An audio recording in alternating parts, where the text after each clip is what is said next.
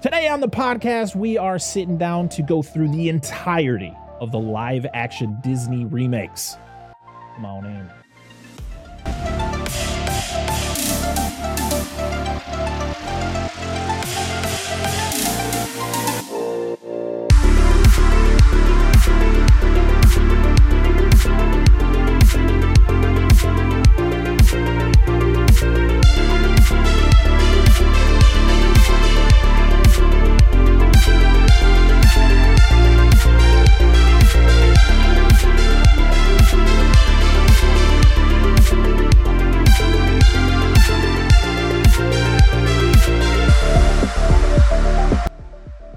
What's going on, everybody? Welcome to the Dissect That Film podcast, where we dissect the good, the bad, and the ugly of cinema.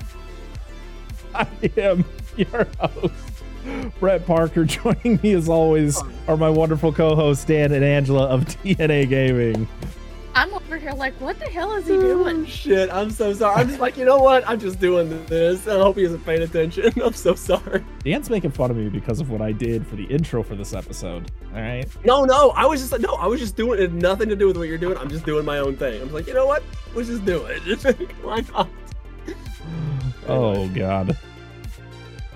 How you guys doing today? Doing good. Doing good. Good. Start the episode off with a bang. So over the last few weeks, we have sat down to talk about individual Disney animated films with their live action remakes. We started off with Beauty and the Beast, the 1991 versus the 2017. Then the week after, we did The Jungle Book, which was the 1967 compared to the 2016. And then last week, we did Mulan, the 1998 compared to the 2020. Today, what we're going to do is we're going to go through every single live-action remake that Disney has done, starting from 1994. And we're going to talk a little bit about them, and then we're going to rank them based on, I guess, how we feel about them. I guess that's how rankings go, right? This is going to be very similar anyone who has listened to the show for a bit. We're going to be doing something similar to what we did with the Friday the 13th episode, where we're going to kind of talk a little bit about each movie and then kind of put them in a ranking. And that's kind of how this episode is going to go about. I'm very excited to do this. So we haven't really done a topic episode in quite a while. If you want to count this as a topic episode, we're not doing an individual movie. We're going to be talking about many. So this is very exciting. So let's get it started. We don't have to talk about what we thought about the movie because we're going to be talking about a lot of them. Yeah. All right, guys.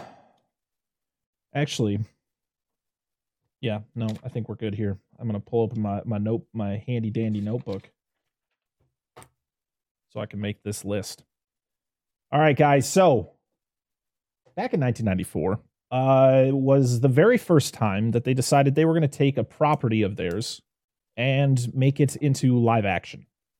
And that would be 1994's The Jungle Book, or as it was officially called, it was Rudyard Kipling's The Jungle Book, which stars Jason Scott Lee, who we talked about last week in Mulan, the live action Mulan. He also played Bruce Lee in Enter the Dragon, the Bruce Lee story. This was a film that was the reason we did talk about this in our Jungle Book episode. But the reason we didn't really go into full detail on this movie was because it technically is not a remake of the 67 Jungle Book. It is actually a sequel to that movie in a way, where Mowgli is an adult. He goes away. It's kind of a very Tarzan-like story where it's Mowgli leaving the jungle, but then coming back and kind of reacclimating himself to the jungle. This movie was directed by Stephen Sommers, who would go on to do the Mummy in 1999. He actually did a movie that we're actually going to be covering this year because Dan keeps talking about it. Dan, what's the movie? You're supposed to say it. It's Deep Rising. Deep Rising.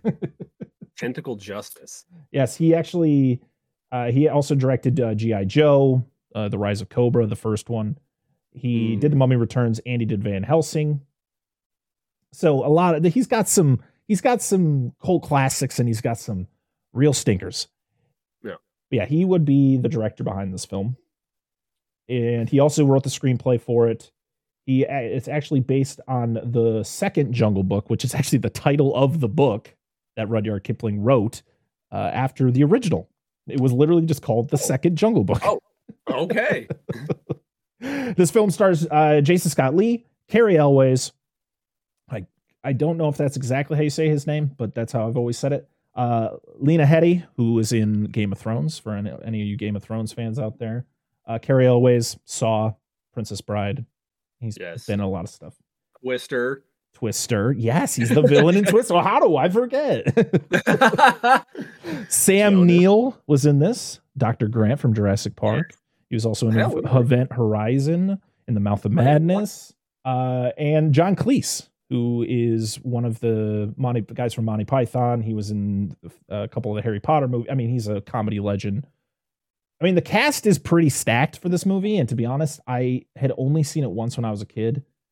And I remember enjoying it. I think it just wasn't as memorable as the animated film. And I think mostly it was because of the cast. But it was also when I was a kid, this movie was great because it had all real animals in it. Yeah. Like everything, before they decided that using exotic animals was probably not the smartest move in Hollywood. It's fine. But what do you guys think of this movie? Like, what was your do you remember ever seeing this one?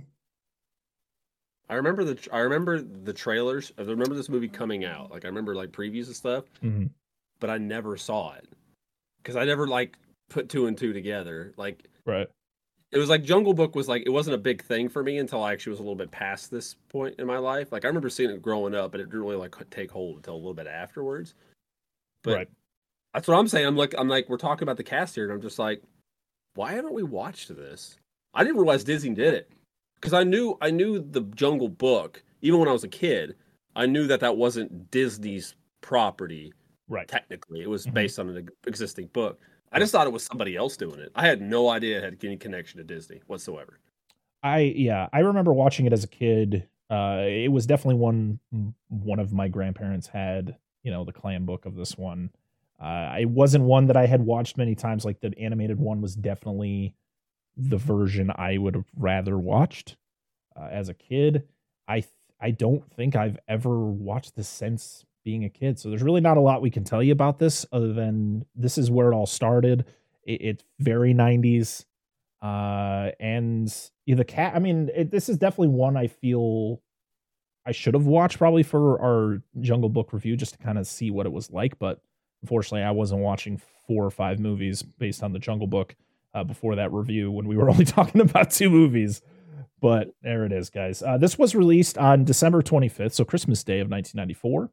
It was a budget of $30 million and made about 70. So not so great, but it was, Disney's first foray into, turning a beloved animated film into live action, even though technically wasn't. Yeah, say a sequel. So as of right now, we're going to move on to our second movie. We're going to put the Jungle Book in there since it's our only movie so far. Going on to number 2. In November 27th, 1996, John Hughes, the famous John Hughes, the man who wrote many great films such as The Breakfast Club, 16 Candles, Planes, Trains, and Automobiles, Home Alone 1 and 2, he would write the script for a live-action film based on a 1961 animated film called 101 Dalmatians. This one was directed by Stephen Herrick, who directed Don't Tell Mom the Babysitter's Dead, Bill and Ted's Excellent Adventure. He directed Critters, which was his first film. Yeah, he directed all 3 of the Bill and Ted movies. 3 Musketeers in 1993. I'm going to shout that out because our good friends over at the Quad Pro Quo podcast covered that movie.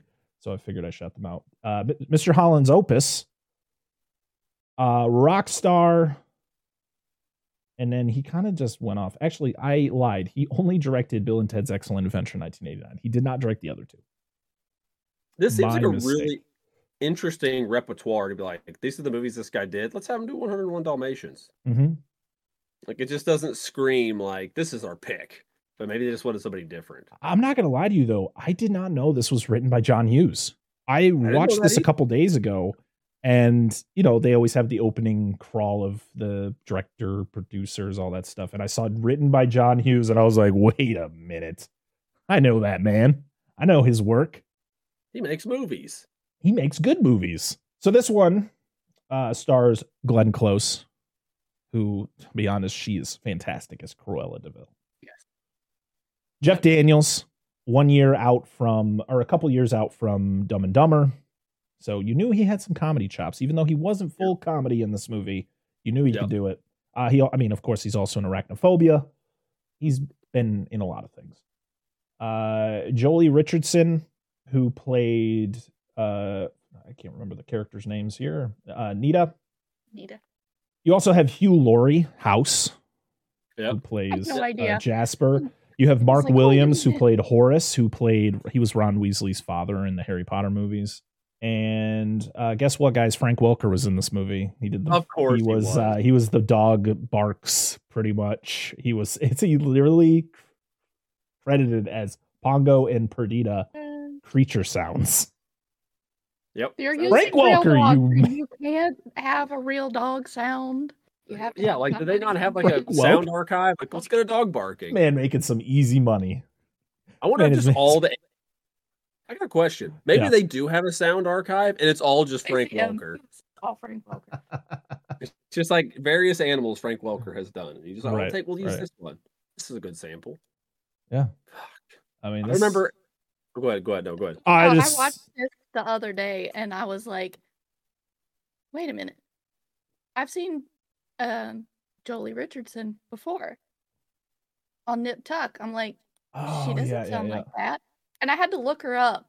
She really is. She really does have a British accent. She's from England, and I was like, "What?"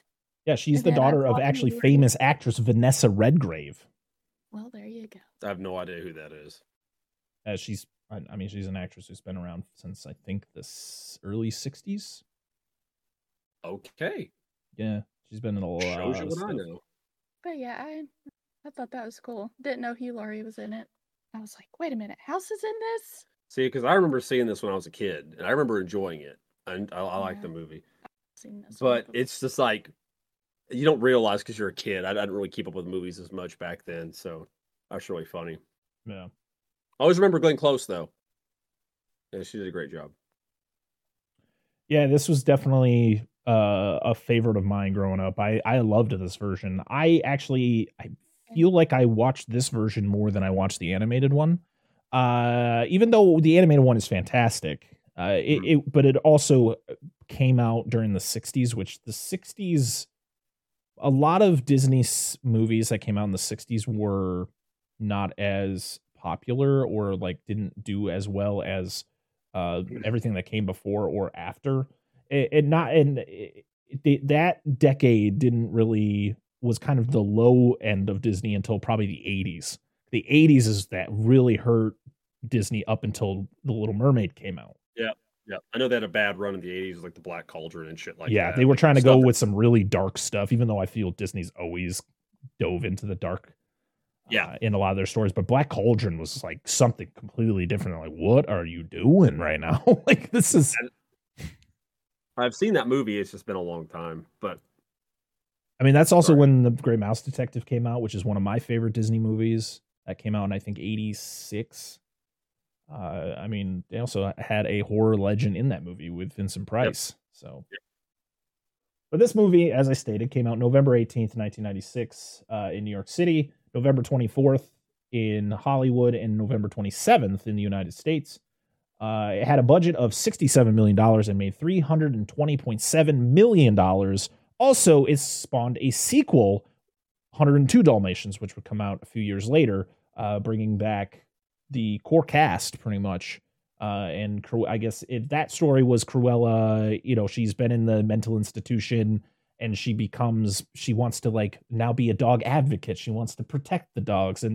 But then her like real self like breaks through and she becomes the full-fledged villain again. And it's not a bad sequel, but to be honest, this is the one of the lowest on Rotten Tomatoes Really? Yeah.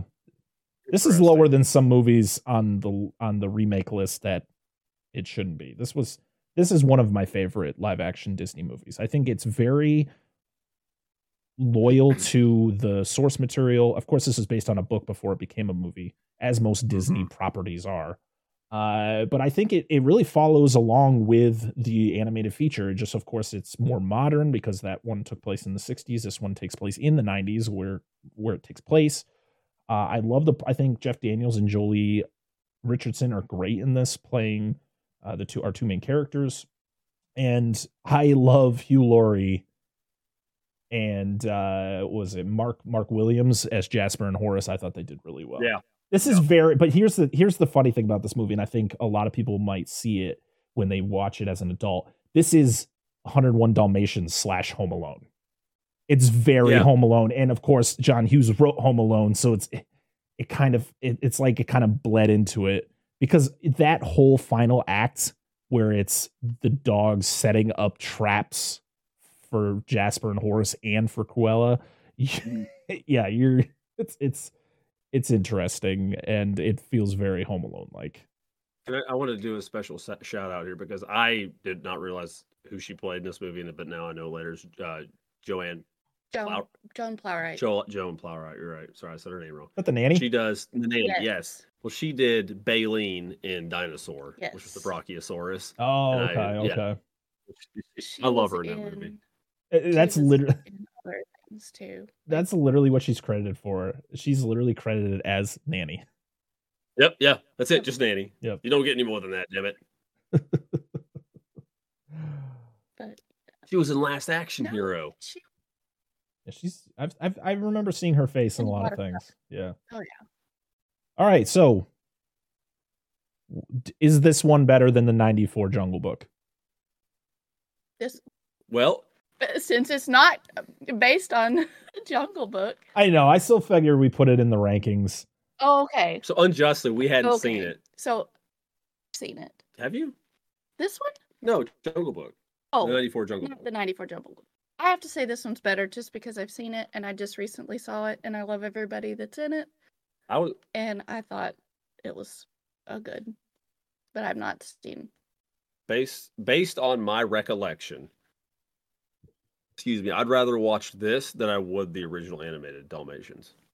Yeah, I gotta agree. As much as I do enjoy the original animated film, the main difference, I think, the main reason I think I like the animated version slightly more than this one, even though I think I would watch this one more, is the dogs talk in the animated version, which is fine that they don't talk in this, because I hate live action animals talking. Like, I hate when you just like see lips moving, blah, blah, and especially since they actually use. Well, especially since they actually use real dogs in this, where like when we talked about the Jungle Book and we talked about, I mean, the Jungle Book is probably the best example because they had everything was animals talking. They're all CG, so you can actually fluently make them talk without it just feeling weird. Where when you watch a movie, I'm trying to think of like a good example of like real animals, but then they have their lips like they have like the CG talking. I'm like, oh god, that's just that's rough. The only does Air Bud talk? Sure, I don't think Air Bud ever talked in those movies. The only animal that can get away with that is Mr. Ed. Excuse me a moment. Yes, I love it, Mr. Ed.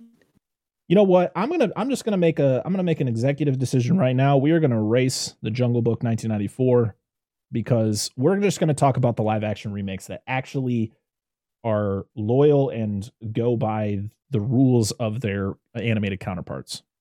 So 94 Jungle Book, get out of here. Sorry, 94 Jungle Book fans. We talked about your movie for a little bit. We did. We acknowledged its existence. Also, speaking of 101 Dalmatians, we did get a Cruella de Vil prequel a few years ago with Emma Stone playing Cruella, which was actually really good. I thoroughly enjoyed Cruella. We're not going to count that on our list, but I do want to talk about it a little bit because I think it's a very well-made movie, a very well-made prequel story, and I'm looking forward to. I believe they're supposed to be making a sequel to it. which will kind of blend into 101 Dalmatians and her kind of turning fully evil. So yeah, I just wanted to shout that one out. I I'm ready remember to start watching that, and then I'm like, no, I need to watch the others. I remember that movie coming out, Cruella, whatever it is.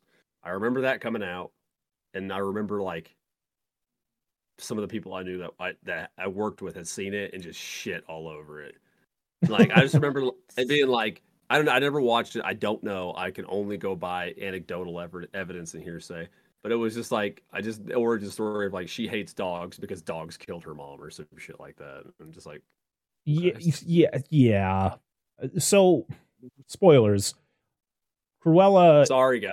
Cruella DeVille in that movie, yeah, her mom gets killed by Dalmatians, but it's because of the owner of the dogs. Like she trains her dogs to pretty much literally bite people, like attack people, and literally like pushed her off a cliff. So it was more of like a revenge. Didn't listen yeah, to her mom. It was more of like a revenge tale against the owner of the dogs, and then I don't know where it goes from there. But it takes place in the 60s. It's her probably in her early 20s, mid 20s, yeah. I think. I thought it was fun. I thought it was a good time. Good. I mean, Emma Stone. I love Emma Stone whenever she does. And who's the actress who plays the villain in that movie? I think it was Emma Thompson. Emma Thompson. We talked about her Beauty and the Beast, the remake of that. She played the villain, and she's another one who can really do anything. That's interesting. Mm-hmm. I didn't realize she was the villain in that. Yep. Two Emmas. Emma versus Emma. I don't know.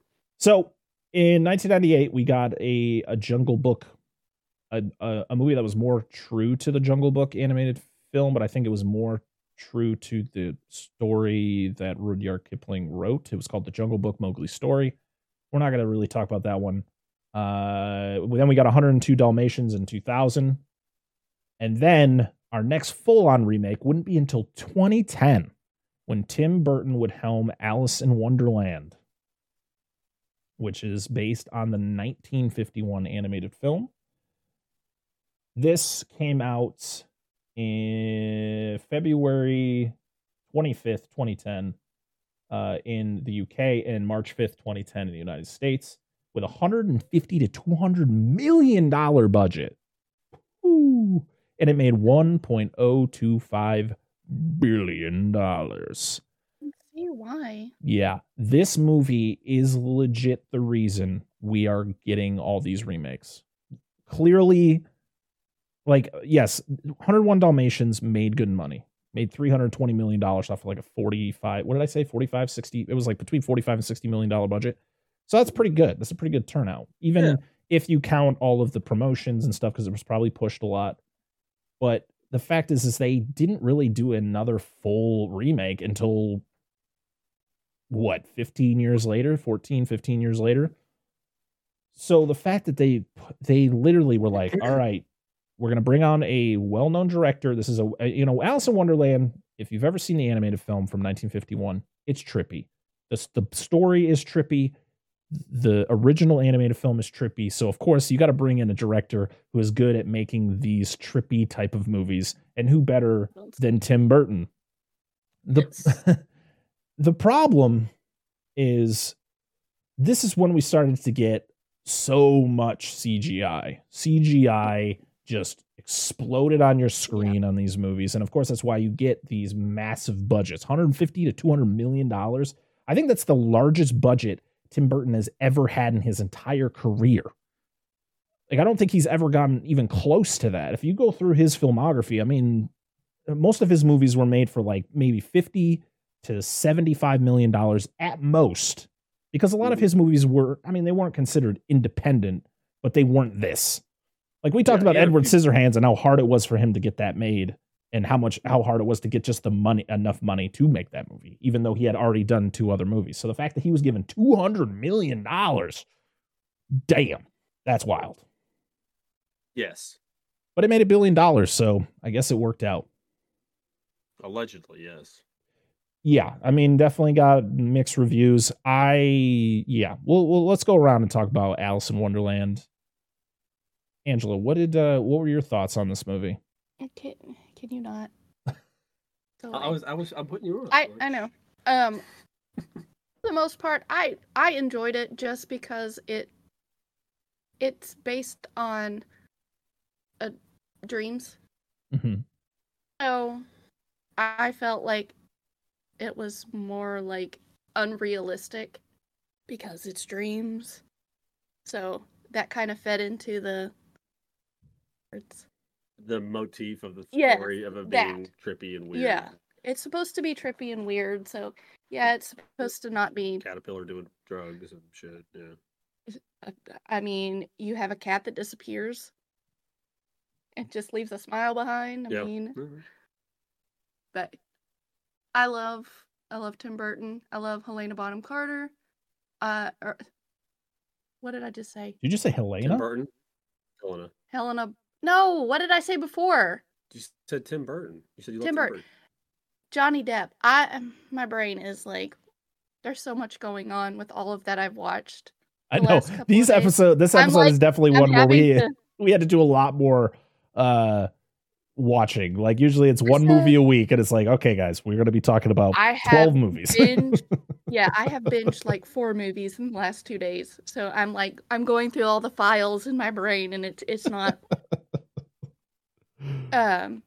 Dragons. No. Jabberwocky. The only thing that I did not like, I didn't like Alice. I didn't like the portrayal of Alice in it. Okay.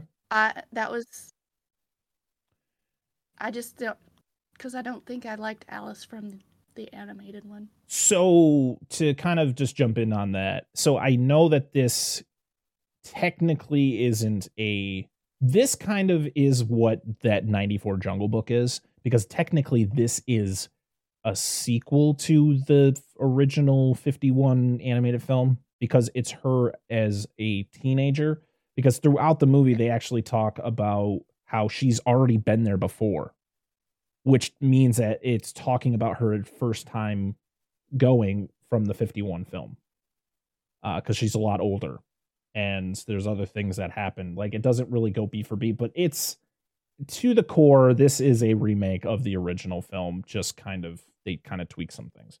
So I get why you might dislike Alice, because it's not really the same Alice, but I guess you didn't like the Alice from the original, so I guess it's just Alice. It was just because she was so willing to do everything. Like, you mean like drugs? The whole eat me, drink me thing. Right. Like, she was just so willing to do this, and I'm like, she'd never survive through college these days. I'm like, girl, you need to step back there and take just a minute to think about what you're doing. I agree. I don't like this movie. You and many people. Tim Burton. That's exactly right, because it's fucking Tim Burton. All right, listen, I'm gonna tell you this right now. I've said this before many times. I'm not a fan of Tim Burton's style. He has stuff I like. We've talked about movies of his that I like. So I don't care for this movie. I think I don't like Johnny Depp in this movie. I don't like his portrayal of the Mad Hatter, because it reminds me too much of his fucking portrayal of fucking Willy Wonka, and I don't like that movie either. That movie is nightmares. Okay, I can't wait to cover it. I can't wait to cover that movie. I don't. I'm sorry. Like, we had fucking Gene Wilder. To me, is Willy Wonka. I'm sorry, and I just can't do the Johnny Depp thing. I'm sorry. He's a great actor. Don't get me wrong. Don't get me wrong. I love Johnny Depp as an actor. I do too. That is one I watch and I go, "What happened? Where were we going with this?" Exactly, but not to deviate too much. That's nightmare fuel. Yes, absolutely. I have seen this movie with you. We watched this together. Been a little bit, but yeah, it's been a long time. For some odd reason, when we were starting this, I wanted to call the Jabberwocky the Gobblecock, and I know that's not right, but that's just where I was at, because it's me. Yes. But if I do recall correctly, is it not Christopher Lee? Yes, it is. Yep. He is the voice of the best thing Jabberwocky. Yep. It's the best fucking thing about this movie. I'm going to jump into to the Jabberwocky talk. because there's a song by Korn called Thoughtless. And there is a part where he no joke, says Jabberwocky like 15 times. And so every time I'd hear that song, I'd watch Alice in Wonderland. I'm like, I just want to hear Thoughtless, the Korn song, play as she's fighting the Jabberwocky. I love it. That's great. What's going on, everybody? It's Brett from the future. So I figured I would correct myself in something that I stated just about a few seconds ago about a lyric from the song Thoughtless by Korn. I thought for years that he was saying Jabberwocky and never looked at the lyrics. And so that's why I said what I said. But unfortunately for me, because I don't do enough research before I say anything, I figured I would show you or tell you the actual lyrics to the song, or at least for that part where it sounds like he's saying Jabberwocky. He literally says, I've got my body back against the wall. And he says that a lot, but he says it in such a way that it sounds like Jabberwocky, and it just implanted in my brain, and that's what I always thought he was saying. So my apologies to all you mega Korn fans out there. I've never looked at these lyrics until yesterday when I was editing this episode. So I fixed it. I corrected my mistake. I know it's not the only mistake I've probably made in any of these episodes, but I figured, I'd fix this one. So, all right, back to the episode. Because they never talk about the Jabberwocky or at least they don't show it. No. Right? The old one, I don't remember that. I never read the book, so I can't say, oh yeah, it was in the book. But I don't know. I'm not a fan of this. All in all, I'm not going to prattle on about this. I'm not a fan. I'm sure there's something in it outside of Christopher Lee that I liked, but it has that Tim Burton aesthetic to it. Yeah. And it's just whatever. It's not a movie for me. It is in the book. Okay. It was introduced in the sequel. Yes. Novel. And so there was a sequel to this movie that came out, I think, pretty decent time later. Wasn't it? Into the Alice Through the Looking Glass came out in 2016, so 6 years after Alice in Wonderland came out, they made a sequel. It was not that good. Tim Burton didn't come back to direct it. He was part of his production team, and he was a producer, but it was a really messy movie. Probably. Yeah. But I remember not liking that one either. So I love it. This movie is definitely one I don't go back to. I haven't seen it in quite a while. I do remember I did watch it a lot when it first came out. I know that when I worked at Walmart, we used to play movies in our TVs, just kind of show off how nice the TVs were. And this was a visually, I think this movie looked good visually. And so we used to play this movie all the time. And Johnny Depp's performance as the Mad Hatter, I definitely wouldn't put it near this Willy Wonka. His Willy Wonka performance is the worst performance of his career. That movie is horrifying. His voice just haunts me in my dreams. And that movie is a fucking nightmare. That is legit a horror movie, and it wasn't made to be. This was definitely... He definitely wanted to do his own little twist to what the Mad Hatter was in the animated film. He still, of course, because he actually, when he was researching to do this role, he actually read up on people who suffer from mercury poisoning, which is what the Mad Hatter suffers from, because he's a hat maker and they used mercury to make hats back in those times. And so the mercury would fuck with your, you would get mercury poisoning, and they call it, it was like, I can't remember the exact diagnosis, but pretty much it make you go mad. And so there was a lot of people in mental institutions that were, suffering from that. So that's where that performance came in, where you have the quirky, like, whoa, like out there mixture of like Jack Sparrow and Willy Wonka. And then you have him kind of snapping out of it, where he's very serious and he changes his accent. Like, I feel like that was the real him before he goes mad. So he's kind of suffering from like schizophrenia. Interesting. Yeah. Because when he changes his persona, he doesn't know about the other side. He doesn't know about the wacky version of himself. Yeah. So, yeah, that's the thing about Johnny Depp. I think he puts a lot of heart into his performances. I think he does a lot of research into trying to create these very unique characters, even though some of them are just way out there. It's definitely not one of my favorites, but I I enjoyed what he tried to do. We have Mia Wasikowska, who played Alice. She was somewhat of a newcomer when she got the role as Alice, and then she would go, she was in like Crimson Peak by Guillermo del Toro. Later on, she's done a lot of things since this came out. We got Helena Bonham Carter as the Red Queen, and it's wild to think that this movie back in 2010 could do the big head effect better than a Marvel movie that came out in 2023. I'm sorry for anyone who watches Ant-Man Quantumania and went, oh man, what's his name? What's that character? MODOK? Oh yeah, he looks fine. No, he looks fucking stupid. I'm sorry. I'm gonna be that guy. He looks so fucking dumb. Dude, I agree 100%. I didn't even see the movie. Like, I literally seen the CG for the movie. I'm like, fuck that. I'm out. Yeah. Like, dude, it's MODOK. Look how he looks in the comic book. It's not a regular dude's fucking face that's big. That's not how it is. Why was that? You're right. This is what we're gonna do, guys. This is the ticket. Like, I'm not. Yeah, no, but that I just wanted to point that out Really? because I thought the effect of her head being bigger than her body was really cool. It was definitely a lot different than we saw in the animated film, where it was just she was just a woman. We have Anne Hathaway as the White Queen. She was the one performance I was like, ugh, I'm not a fan of what she was doing with this character. If I remember, I didn't like how she talked. Yes, I agree. She manipulated her voice in a way that I was just like, ooh, it's very off-putting. Crispin Glover, this was one I didn't like because they CG'd most of his body. So they wanted him to look, he's the knight. He's the Nav of Hearts. Or he's Stain, as they call him in the movie. And he literally, I believe his legs and his arms are CG so that he looks like a tougher character. It's just really weird, man. It's really off-putting. We have Matt Lucas as Tweedledee and Tweedledum. I actually thought they were fine. We have some great voice performances too. We have Michael Sheen as the White Rabbit.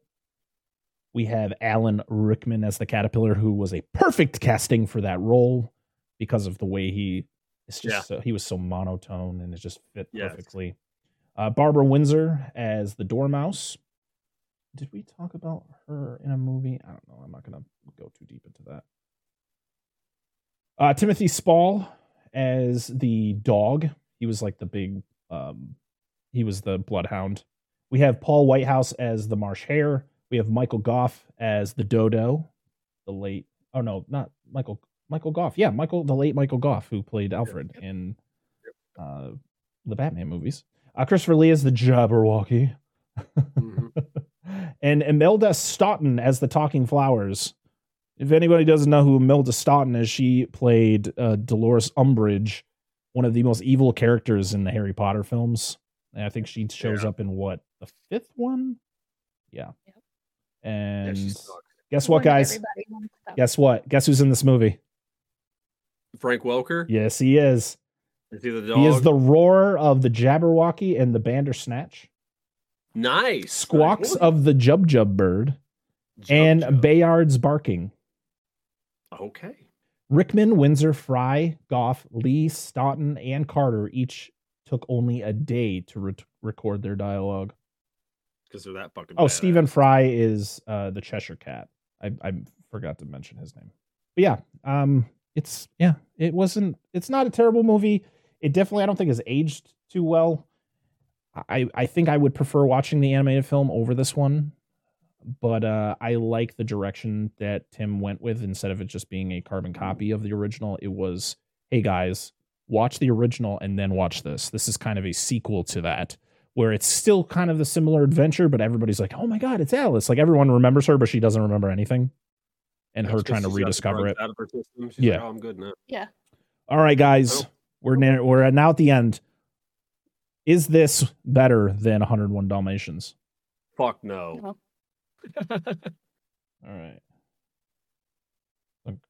All right. So our first two are ranked, even though we are almost 40 minutes into this episode. We've only talked about two movies. the next one we're going to talk about, because it's based on a segment of a movie.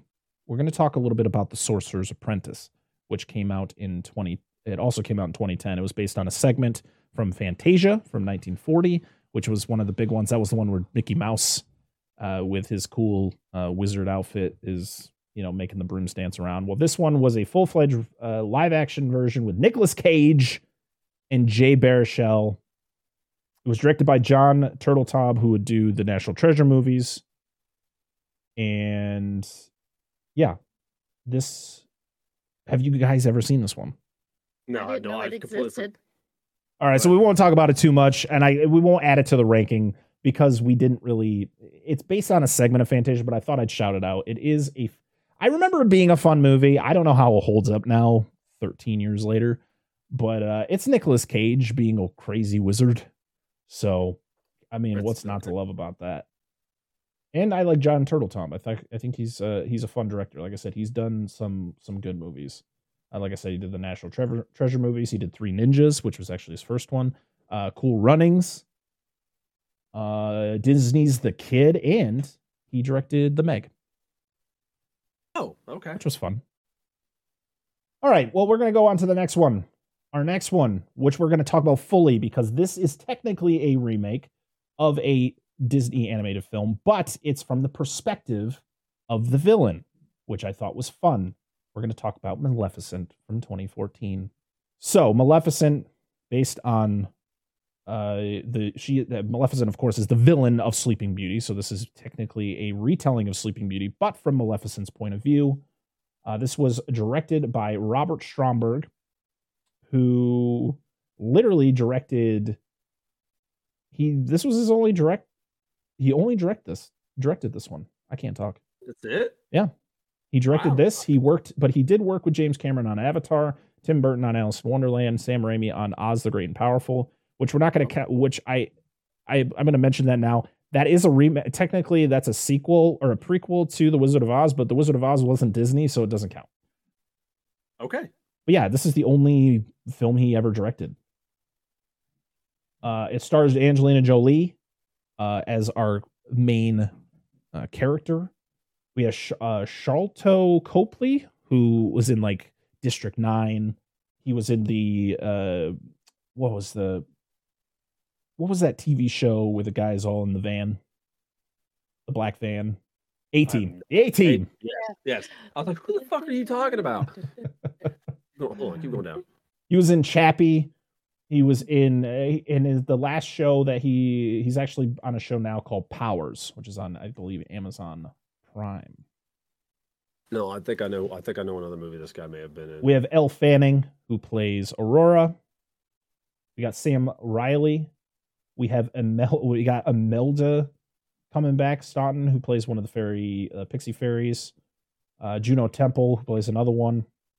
Yeah, okay. He was in Elysium. That's how I remember him from. Good. Sorry. Neil Blomkamp directed those movies. Oh, okay. Yeah. And yeah, that's about it for the cast there. This movie had a budget of between 180 and 263 million dollars. A lot of money. Holy shit. And it only, I say and it only, but based on whatever the actual budget was, it made $758.3 million. It was released May 30th, 2014. And what are your guys' have you guys seen this movie? And what are your thoughts on it? I love it. I thought Angelina Jolie did great as a villain. Mm-hmm. Elle Fanning is good. Villain, yes, I know. I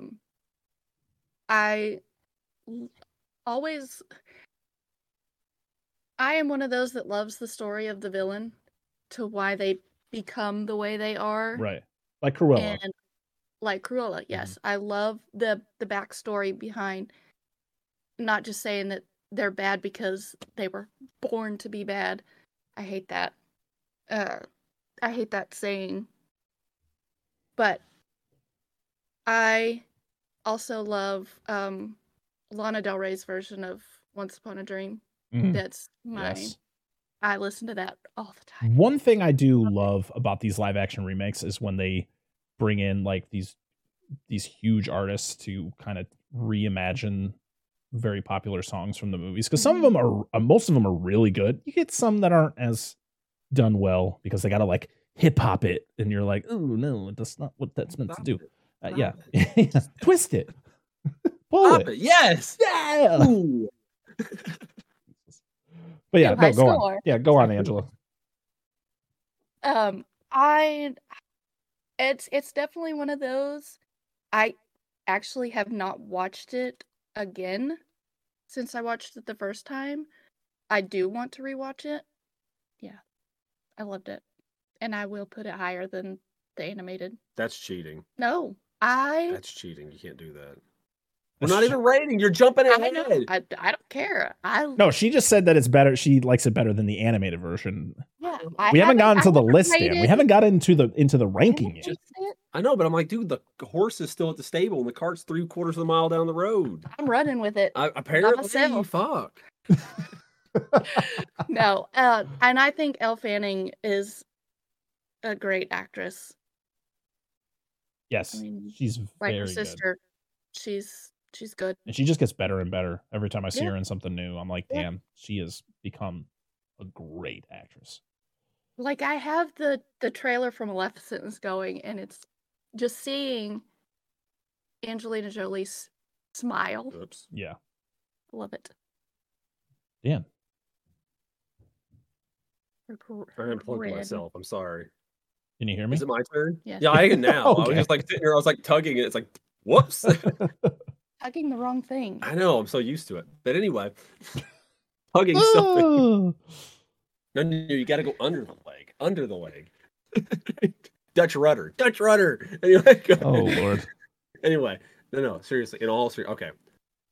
So this movie, I have things to say about this movie. Okay. What's that about? Because you always have things. It's to like say. that eye sass you do. No, seriously. This is I remember recalling my last time seeing it, which was with her. This is a really good movie. I really enjoyed it. I know why they did what they did, but I also I see what you're saying, that you want a reason behind it, but like she's not really a villain. That's why I said villain. Like they sympathize because she's the main character, and you're like, you can't have your main character just be a piece of shit the whole movie. What do you mean you could? But Disney's not going to do it. No. So you got to give a reason. It's Mhm. like, hey, dogs killed my mom, and then she has a different motivation. Like, her kingdom. She was, what was it? Spoiler alert: she was like fucked over by the man she loved. So right? the Was that king cool? Yeah, falls in love with her.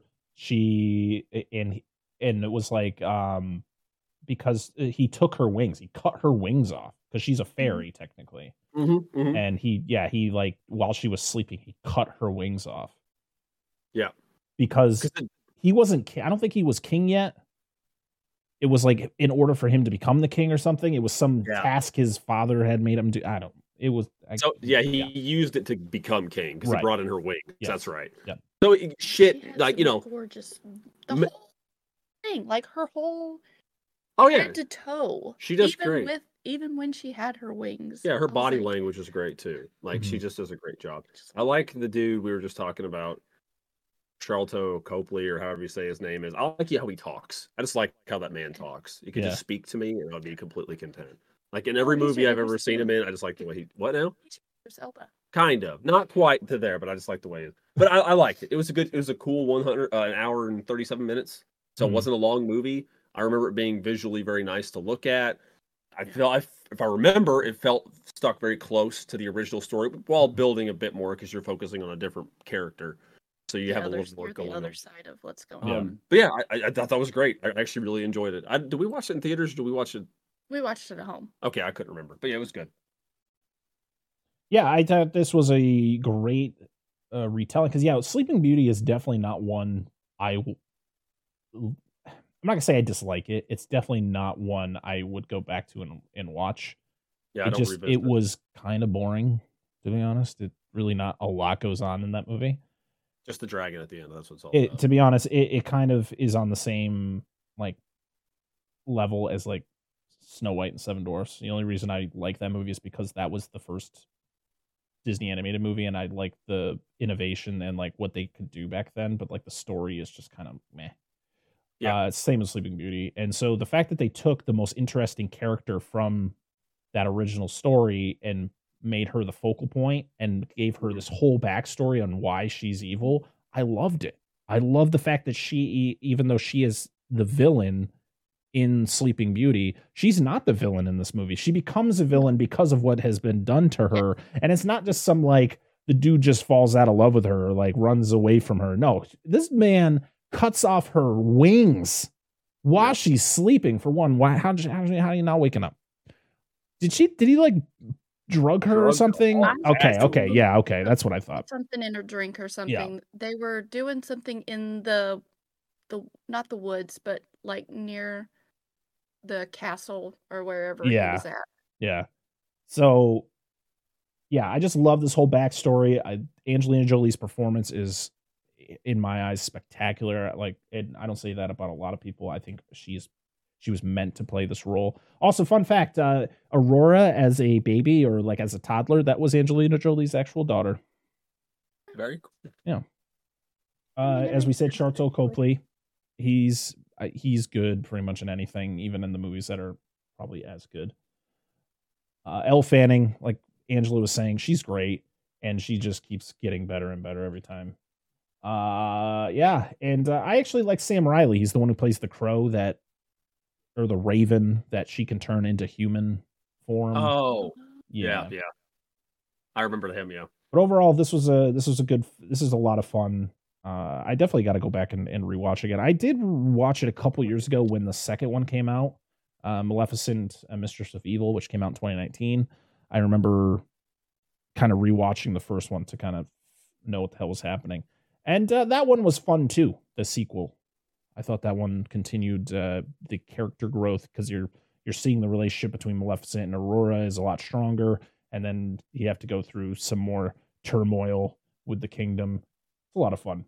So, with that being said, where are we putting this one on the list? We have 101 Dalmatians and Alice in Wonderland so far. It's got to be the top of the list for me. All right. So at number, we're putting Maleficent. We have to watch that because Sis would like it. Maleficent? Yep. Yeah, she'd probably like it. I just spelled the name wrong. Maleficent. I think I spelled it right. It's okay. No one's going to see my rating. A werewolf. She can now be a evil queen. Evil fairy queen with warlock witch wizard thing. All right. On to our fourth film that is going to be part of our rankings, and that is 2015's Cinderella. This was directed by Kenneth Branagh, who directed Thor. He's directed those like Murder on the Orient Express and Murder on the Nile or Death on the Nile. He's directed a lot of movies. He's done Hamlet, a lot of things. Just look him up. He's an actor and a director. And I completely forgot he actually directed this movie. It was written by Simon Kinberg, who wrote a lot of the X-Men movies. So, oh boy. Yeah. Depending on which ones, that might not be a good thing. Mm-hmm. So yeah, he was a producer on actually he directed Dark Phoenix, which is the best one, right, Dan? Sure, why not? Nope, probably not. But go ahead. What do you mean? No, he has done. He was actually his first writing credit. Oh Lord, was X-Men: State of the Union with Ice Cube. He would write X-Men: The Last Stand, Jumper, 2009's Sherlock Holmes, which I like. He was a producer on X-Men First Class, but he didn't write it. First Class was good. He did write Days of Future Past, which is probably one of my favorite X-Men movies. I think that's fantastic. One. He did write, though, the 2015 Fantastic Four. He wrote 4 films in 2015. He only wrote 1, but he was a producer on 4 films in 2015. He wrote Fantastic Four and then was a producer on Cinderella, Chappie, and The Martian. He wrote X-Men Apocalypse, Dark Phoenix, and last year's The 355. No idea. Yeah. Not a lot of people watch that one, but it has a good cast. It's on Netflix, I think. Okay. So, cast. Kate Blanchett playing the evil stepmother, which great casting because Kate Blanchett can literally do anything. Lily James, who plays Cinderella, or Ella, I think is technically what her name is, and Cinderella is the nickname that she is given by the evil stepmother because her face is always covered in cinders because she sleeps by the fireplace. Did you know that was the origin of Cinderella? Yeah. If you didn't, you know now. Dude, I'll be frank with you. I didn't even know this movie fucking existed until like you brought it up. I was like, they remade that? Yeah. They all. Yeah, they're all. I know. Actors. Yeah, I know. Sorry. I know. They got Richard Madden. He was in the Eternals. He was in Game of Thrones. I didn't watch Game of Thrones, but I know he was in Game of Thrones. Good. We have Helena Bonham Carter, who's back again as the fairy godmother. See, Disney is just like a lot of the kaiju films that we have watched, the Godzilla ones. You sign that contract, and they're like, "Hey, you're gonna be in this movie." Yeah, and you have no choice but to say, "Okay." Yeah, in Japan, some of those you were just like tied to a studio, not necessarily just a movie. Yeah. How they used to do their films, or something along those lines. It's the same. Like, they're in so many different movies. Another Game of Thrones alum, Nonzo Anozie, who played the captain, who was Richard Madden's like right-hand man guy.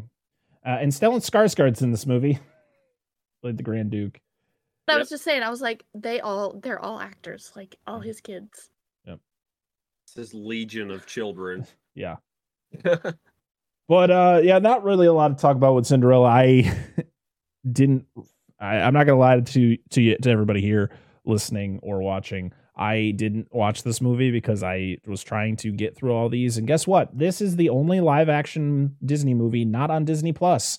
And you can't get it on any streaming service, so you had to rent it. And I said, nah, I'm good. So I just went on YouTube and watched some videos that went through the plot of this movie. And to be honest, other than Kate Blanchett's performance, as who I think is just phenomenal, being she literally could be anything, this movie is just nothing too special about this movie. It's visually, it is nice. The performances are pretty good, but overall, there's not a huge difference between the original and this one, and the original is far superior to this. And as we go along, I think it's going to be that way. So yeah, Cinderella, not a lot to talk about other than one more thing. It was released on March 13th, 2015 in the United States and March 27th in the UK. It had a $84 to a $95 million budget and made $542.4 million. Well, they got a couple bucks out of it. Yeah. And so that's what they're like, let's do some more, guys. So dude, listen, I'm going to tell you my thing I always remember about Cinderella is when the mice and stuff are singing about making Cinderella's dress. Which they don't talk in this one. Fuck that. Because that's what they do. With these live action remakes, if there are talking animals, other than the Jungle Book, if there are talking animals, they just make them animals. So they don't talk anymore. Yeah, they did something different with the Lion King, and that didn't fucking pan out. But anyway, we'll talk about that in a minute. I can't wait to. I'm just going to warn everybody listening. When we get to the Lion King, it's not going to be a good time, probably for your ears. So, Cinderella, where are we ranking this one? We didn't watch it. Okay, so I guess we have to put it at the bottom for now. I've only seen the one with Whitney Houston and Brandy. Yeah, there's a lot of versions of Cinderella out there. Yeah. And even just going through that like plot breakdown from I was on YouTube, I watched Everything Wrong with Cinderella from CinemaSins, so I want to shout them out. Oh, there you go. Yeah. Just shit on the movie even more. Like, yeah. Fuck it. I mean, I was watching it. I just wanted to say I wasn't really listening to what he was saying in his CinemaSins. If you don't want a movie that is actually good to be just torn down, don't listen to CinemaSins because they will take any movie that you love and just destroy it. I watched one of theirs one time. Very entertaining, though. Oh, no. Yeah. No. Very entertaining. There's a couple of times I was like, I'm just gonna stop it, and then I'm Yeah. like, no, I'm already this far in. I gotta watch it. Getting so angry right now. No. So yeah, we're gonna rank Cinderella on the bottom. I'm sorry, everybody. We were gonna watch all of the movies. We did. This was the only one we couldn't get to because I wasn't paying to watch it. Unjustly, but we don't give a shit. No offense to people who liked it. If you like it, cool. If you agree with us, okay. So here's what I'm gonna ask people in the comments, somewhere on the internet. Let us know why this isn't on Disney Plus. I want to know why it's not on there. I'm not gonna look it up. I looked it up. It was distribution rights. Fuck! Don't do this to me, Parker. Just let the people talk. Oh, sorry. I'm just kidding. Because I looked it up when I couldn't find it. I was like, why is it not on Disney Plus? And I said, because there's a battle, but for distribution rights. I'm like, it was on Disney Plus because I know my wife and kids watched. I walked in and my wife and kids were watching it on Disney Plus, so it was there. So it must have recently been taken off. I don't know. Oh no. Okay, next up is The Jungle Book. We're not going to go into that because we have a whole episode on it. So make sure to go back a couple episodes to episode 103 where we talked about The Jungle Book from 1967 and from 2016. So let's put it on the board, though. Where are we ranking The Jungle Book on our list? Oh, why are you looking over here? I'm not looking at you. I'm looking over there. No, I'm looking over here. I seen you looking this way. I thought you were looking at me. I think it's below Dalmatians, but that's just me. I can agree with that. Okay, I mean, I'm outnumbered, but I would have put it underneath Maleficent and above 101 Dalmatians. I think this is the Maleficent is fun because it's different. I liked it though. Then side with him. Don't side with me. I wasn't high on the movie on the second viewing. I'm gonna side with Parker. Yeah, go with him. All right. So The Jungle Book will be our new number 2. So we are now going to move on to Beauty and the Beast, which we've we've already done an episode on this. So make sure to go back to episode 102, where we talked about the 1991 animated film and the 2017 live action. So we're not going to go into all that. So if you want to know all of the ins and outs of those two movies, make sure to go back and listen to episode 102. So we're just going to rank it. Guys, where's Beauty and the Beast going on this? Currently, our list is number 1, Maleficent, number 2, The Jungle Book, number 3, 101 Dalmatians, number 4, Alice in Wonderland, and number 5, Cinderella. I'm first. No, I'm not going first. I actually liked this remake. I actually was higher on this than I was probably even Jungle Book remake. So, but not more than that, in my opinion. So I would put it like I'm fine with it. Like Dalmatians are right below it. Is like kind of for me for Beauty and the Beast, because I think it's a pretty cool. Well, I don't want to talk about it. We fucking got an episode on it. Yes, hell with that. Go watch that shit. Yes, watch or listen to that episode. Yes, liked it though. This one's difficult. Rip that Band-Aid off. Just I know. It's so hard ranking things because it's like I want to rank them all high. It's okay. I can't. You get one shot at it and it'll stay that way forever, and people will judge us for the entire time this podcast exists. No pressure.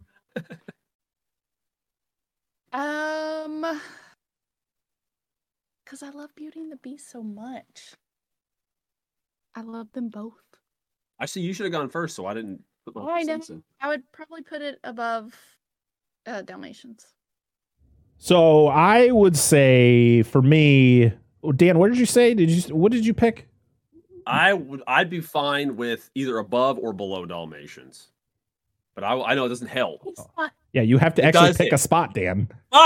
Okay, then I will say above Dalmatians. Above Dalmatians. Okay, so I would put it below Dalmatians, but I lost, so it's got to be. No, she's with you. Did you say you said above? Above. Okay, never mind. So it's gonna be. So Beauty and the Beast is going to be our new number 3. Is it a bit alarming? Okay, moving on to the next one. So we have Christopher Robin. I'm not going to count that because it's kind of its own thing. It's a huge sequel. Christopher Robin's an adult. He finds Winnie the Pooh. I actually enjoyed this movie. It was kind of cute. Definitely not something I would go back to multiple times because it's kind of slow. But it's a fun time. But our next one officially will be Dumbo from 2019. And guess what? Dan's favorite director is back. We're talking about Tim Burton again. You can't say anything because you didn't watch it. I watched it. So this movie was released in March. Oh, it was released March 29th, 2019, with a $170 million budget and only made $353.3 million. So not so good. It got a lot of mixed reviews. It definitely was a big change from the original story. Just the way that it kind of all went. There was a core villain of this movie in Michael Keaton's character, who was an absolute cartoon character. I love Michael Keaton, and I love the fact that Michael Keaton and Danny DeVito came back together. It's their first time in a movie together since Batman Returns, almost 17 years before. Did Danny DeVito bite anybody's nose off? No, but in interviews or in the behind the scenes for this movie, Danny DeVito's like, it was so much fun to be the good guy this time, because the last time I was the bad guy and Michael Keaton, was Batman, but to be him to be the villain, it was a lot of fun. Villain Michael Keaton is fun. Yes.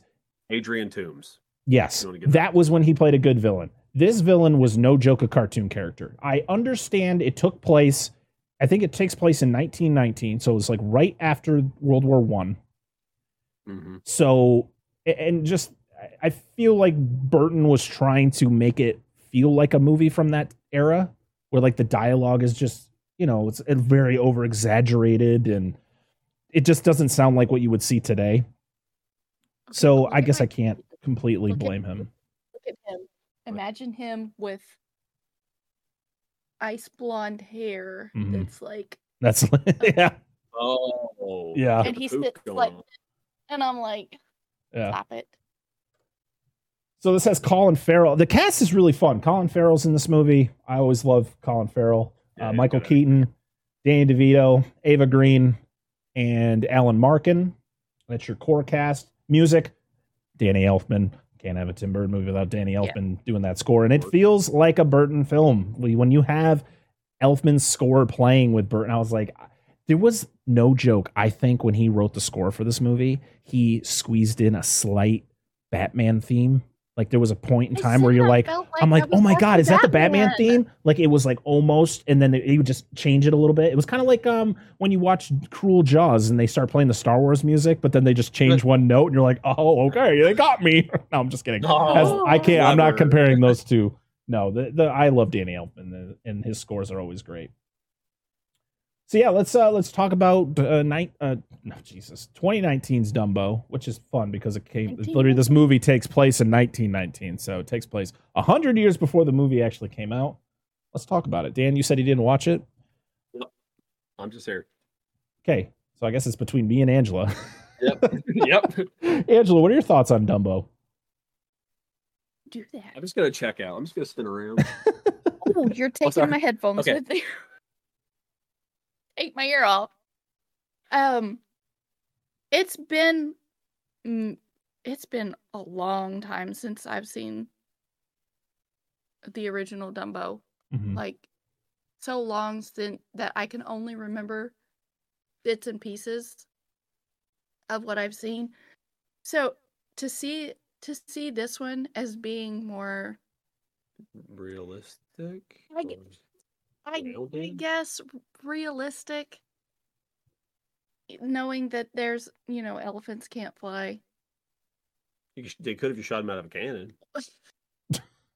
Just say it. Or strapped a rocket to one. Just they would fly temporarily. You do it for a small one because big ones are heavy. Like a bird, though. I saw some of it a little bit when you were watching it. Like it's not just flying like Buzz Lightyear flying, following the style. But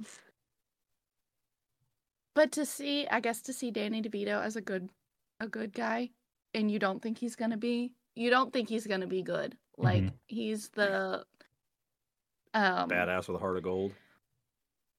He's greedy. He really is. He's greedy. He wants the money. But then he realizes what he's doing and he kind of changes his tune. I get it. But just to see Danny DeVito be good, it's weird. And I've said it a couple of times. It was just like watching Batman. Like that's what I felt like I was watching is a Batman with elephants in it. Does he fight an elephant? No. He's like, I got Well, Michael this. Keaton. No. Michael Keaton kind of does. He doesn't really fight an elephant, but he's got to square up. Or I need my bat elephant. But he's the villain tranquilizer. of this movie, so you're rooting against him. This is definitely one of the weird realistic animals. Yeah. But Because it's Tim Burton. But Dumbo's not real. He's not a real elephant. Like, I think they had real elephants in it because they're riding elephants. So they had to it was all CG. real. Is the pink elephant song in it? They don't have the pink elephant. No, song. because they don't have the scene where he gets drunk. They took that. They do. There's a scene where they go into the tent. This is when. So in this movie, it's very different. So Danny DeVito is the owner of this circus. He's like the Mercici Brothers circus, and he pretty much gets bought out by Michael Keaton's character, who owns like a Disney World style circus. Like it's like an amusement park, but it's got a circus, and he literally buys him out because he wants Dumbo. And when they do their first show, when they get to this big park, they do like a bubble show, which then turns into those elephants from that pink elephant segment of the animated film. And they get them to dance and stuff and do all the things that they did in the original, but it's not because Dumbo gets drunk. And, you know, they got rid of that. They got rid of the racial undertones with the crows. Okay. Yeah, they changed it to a degree, and, you know, it wasn't like too much where it was like, okay, we get it. Gotcha. Is there anything else you want to add to that, Angela? There's just a couple weird things that happen that I'm like, you're stretching it a little bit. Mm-hmm. But like the ending? I mean, they send mom and baby off on a boat. Like, bye. Like, oh. I don't know. Yeah, I mean, yeah, Dumbo goes back to the wild. Like, these animals, the mother wasn't even born in the wild. Like, what are we doing here? Like, they sent them in there. This is a stupid ending. I'm like, they're gonna die. Well, it's because that's how all these remakes, they change the ending, like Mowgli not going back to not going to the man village or this. It's supposed to be wanted to be a happier ending, because it's like at the end of the original, Dumbo and his mom still technically are part of the circus, but they kind of run the thing, and I was like, how does that fucking work? They're elephants. They take the whips out and they're like, yeah. But yeah, you get the thing of it is like the original one, of course, Dumbo can talk, and well, actually no, Dumbo doesn't talk in the original, does he? I know everyone else does, but I don't think Dumbo does. But in this one, they have two kids. They're Colin Farrell's kids, who pretty much show that Dumbo can fly. He has to have the feather, which is they brought back from the original. And yeah, I mean, visually, I think this movie looks really good. It does look like a Tim Burton movie, 100%. The gothic tones of especially Michael Keaton's circus. Very much Batman, like Gotham City tones. The girl that plays the daughter is Nico Parker. She looks so familiar. Yes, her mother is Thwandy Newton. She was in Westworld. She's been in a bunch of stuff. That's why. Yeah, she literally is identical to her mother. She was also in Nico Parker was also in the first episode of The Last of Us. She played I've Joel's not watched daughter. that.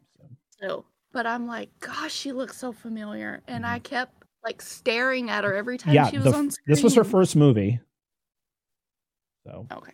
But yeah, this was a listen, the first Dumbo was kind of grim. This movie's a little bit grimmer. Like, you have Colin Farrell's character coming back from the war. He's missing an arm. His wife died of the Spanish flu. Like, a bunch of people from the circus died from the Spanish flu. Like, they're going hardcore into this, like how dark it can be. You have Dumbo's mom gets sent away after she causes the incident in the Big Top. And that wasn't her fault. Yeah, because of that really goofy looking motherfucker. The dude was such a goofball. What his name was. All I know is that he got what he deserved. And yeah, and then the whole thing with Michael Keaton's character and that whole part of the movie that wasn't in the original. That was completely new material. So I've always said I like when they add new things, when it's not just a beat for beat remake of the original story. Give us something a little bit new. Problem is this movie did not get good reception. I know when I've talked to a few people about Dumbo, they don't really have a lot of good things about it. I thought it was fine. I thought it was a solid remake because of the fact that they changed things. And this is a perfect movie to remake because that original came out in 1940. And Exactly. as much as we can dive into the fact that there are things in that animated film that aren't okay today, it was made in 1940 when the view of things was different. Even though in 2023, a lot of those views haven't changed to a lot of people. Not saying it's okay, not advocating for it. But I thought this was, I mean, this movie and of course Pinocchio, which we'll get to, were perfect movies to change or to do remakes on because it has been so long since the animated feature. We hadn't gotten a Dumbo movie between the 1940 original to this one here in 2019. So I like the changes that they made. Only a justified remake. Yes. Yeah, like do something that hasn't been done. Like I get Exactly. that. But see, what I'm wondering We is still want to remake a Bambi. Give it. But see, that's another movie. So I'm going to bring this up. It's like one of those films that's in the pantheon of Disney, like this, White. Bambi, Snow White, stuff like that. Pinocchio. It's been around forever today, Mhm. but they don't always do well when they're remade. And it's not that it was for a loss of quality or the people behind Dumbo, right? Like Dumbo, it had a lot of big names behind it, a lot of money. It wasn't shortchanged at all. But I'm wondering if it's just one of those films that people know about Dumbo, but Dumbo isn't maybe a film that like people are like, oh, that's my favorite Disney movie. Yeah. It's just it's been around so long and it has a legacy. It's like the first Mickey Mouse cartoon. If they did a big budget version of fucking Steamboat Willie, I guarantee you that movie probably wouldn't do that well. No, because to be honest, Mickey Mouse is not that popular when it comes to him being on screen. He is just popular for the theme park, and he's the mascot for Disney. So like that's his popularity. He's like and he's popular with little kids who like to watch Mickey Mouse Clubhouse on Disney Junior. Yeah. But like if you make a full length film on Mickey Mouse, it's probably not gonna. Yeah, I agree. It's probably not gonna do well. Oh, too. Yes. This has to exist. Okay, I'm just gonna tell you right now because I haven't brought this up in a long time, and Angela pointed this out to me. That is the pornographic version of Mickey Mouse Clubhouse. Come inside. It's fun inside. Hey, that's mine. That's the thing. Oh God. That's the name. I told him the other day that he hasn't come up with a porn. And she said it to me. I'm like, oh shit. And like this like he had blinds open, moment. Bright light, and this epiphany moment. And ping. That was it. E.T. porn. Don't give me that shit. But yeah, this is definitely, I mean, I totally agree with you, Dan. This is definitely a movie that I don't think was like widely like, oh my God, everyone is just clamming for a Dumbo remake. So when it came out, it was like, oh, okay, sure. I mean, I'm glad they did. Like the concept, like we talked about, remake something that hasn't been remade or something that wasn't well received when it was originally made, and give it another chance. But I just saying like that's just my thing. Like it's something like okay, what if they remade Sword of the Stone, which is not obviously a Disney property, it's King Arthurian legend. Yeah. But what if I wanted a new segment with fucking Mad Madam Mim singing her song where Merlin becomes the bacteria? And I fucking remember that because I watched that movie a lot growing up. But yeah, what if I want that shit? Or where he turns into a damn blue jay or whatever. Right. Do that movie. Why not? It'll probably suck, but do it anyway. Okay. So this would be the first movie of five live action remakes that Disney would put out in 2019. I just realized that's a fucking lot. All right, let's rank this one. Where's this one going? I can't rank it high. I enjoyed the story of it, and I enjoyed the acting, but it's the whole CG everything I mean, it just gets worse and worse as we Yeah. go along. I know. It's the whole CG everything. Like, even I feel like they, in the first big Those horses look weird. circus, but even the first big talk scene that they did, I felt like everything from like the first 2 rows back, Absolutely. even the people, I was like, You can't get enough extras. That's what you do. You just take 2 rows and then you kind of copy and paste them throughout the entire crowd. I don't see how you couldn't get enough extras. This is pre-COVID. This was made.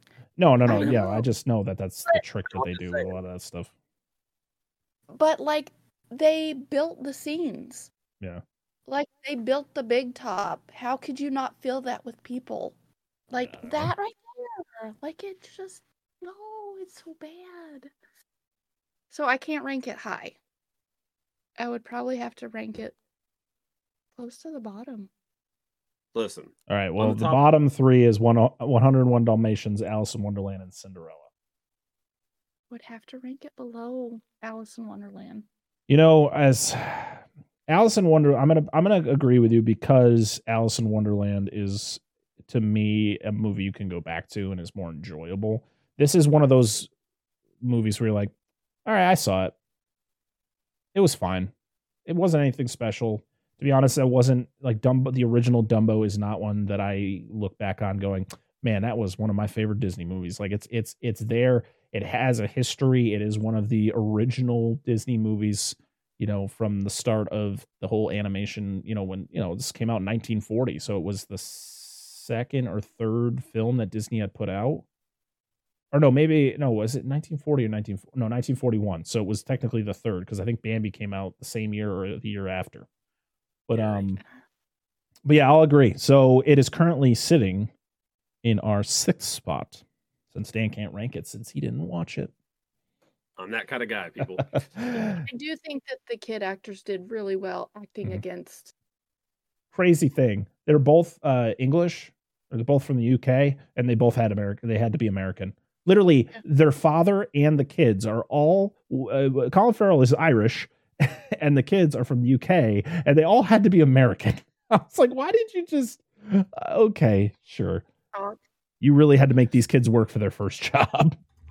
But I mean, I think the kids did great. Yeah, acting against what they were put up against. Like, oh, all right. Let's move on to Aladdin, which came out May 24th, 2019, only a couple months, literally a couple months after Dumbo. This one was directed by Guy Ritchie, who directed, I mean, he's hugely known in like English gangster movies. So he did Rock and Rolla. He directed the Sherlock Holmes movies. Yeah, he Lock, Stock, and Two Smoking Barrels, Snatch, which are funny as hell. Snatch is good. Yeah, he was married to Madonna. Just a little side tangent there. And he released 2 movies this year with Operation Fortune Ruse de Guerre and The Covenant, which is a movie with Jake Gyllenhaal. It's a war movie. So the cast, of course, we have Will Smith as the genie. We have Mena Massoud, who played Aladdin. We have Naomi Scott as Jasmine.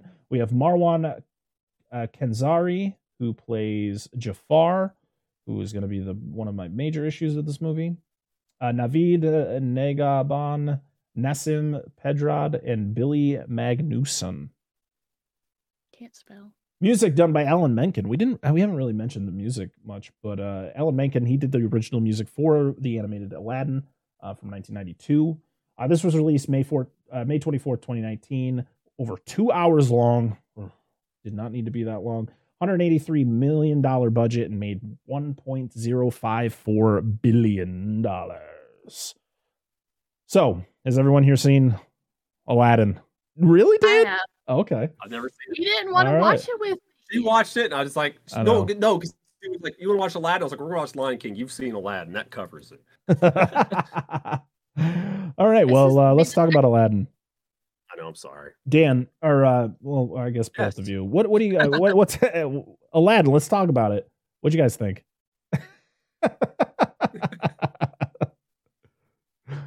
I didn't see it, so I don't know. Go ahead. I liked this one. Okay. And this is why I didn't pick this one for... This was my first pick for our versus episode. I enjoyed it. I didn't think I was going to, because I am a diehard OG Aladdin fan, because nobody else can play Genie. Yeah, Robin we'll Williams. we'll get to that. We'll get to that. But I enjoyed Will Smith as Genie, Mm-hmm. and I didn't think I was going to. But I love Will Smith.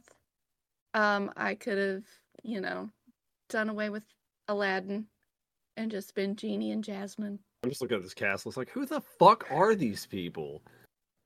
Well, of course, And I hated. I mean, hated just like these. Well, yeah, but like, yeah, they changed them too much. I love Jafar in the animated one so much, but I did not like him. but you're so old. Jafar. Talk about Jafar, all right? Yeah. But not the actors playing these characters, but like these character names. Like, who the fuck are these? Yeah, people? they Like, added a lot of characters who weren't in the original one. Like they gave Jasmine a she's not really an assistant. I don't know what her title technically is. Oh, she's a handmaiden. She's a handmaiden. And yeah, let's talk a little bit more about this. So I enjoy this movie because I like that Will Smith didn't just copy Robin Williams' performance. He didn't, like, there were lines, of course, that are used by the Genie in the original animated film that Will Smith uses, but he kind of puts his own twist to it. He is Will Smith as the Genie. He isn't Will Smith imitating Robin Williams as Genie, which I appreciated. The blue CG on him not looking so good. It looked better than when we first saw him in the trailer. I know that was a huge thing when the trailer came out, back in 2019. It was like lambasted for how bad the CG looked. CG didn't really improve that much, but it wasn't terrible. He was in human form a lot in this movie, which I enjoyed. He wasn't just blue all the time. The Genie was a lot more involved into Aladdin's life, and also not blue it was. Yeah. The actor, to be honest, I out of the core cast, other than Will Smith, because I did enjoy his performance as the Genie, I gotta say Naomi Scott as Jasmine was my favorite, because I liked what the change that they made on her character. Of course, people will yell woke when they see what they did with Jasmine, because they gave her, like, she's, open-minded. She speaks her mind. She stands up for herself. She's not playing the typical, woman role of as Jasmine did in the original. They even gave her her own song. There was a song that they added just for Jasmine about like how she's strong-willed and all that stuff. And I know a lot of people didn't like that because it's woke, and I fucking hate that shit. It's annoying.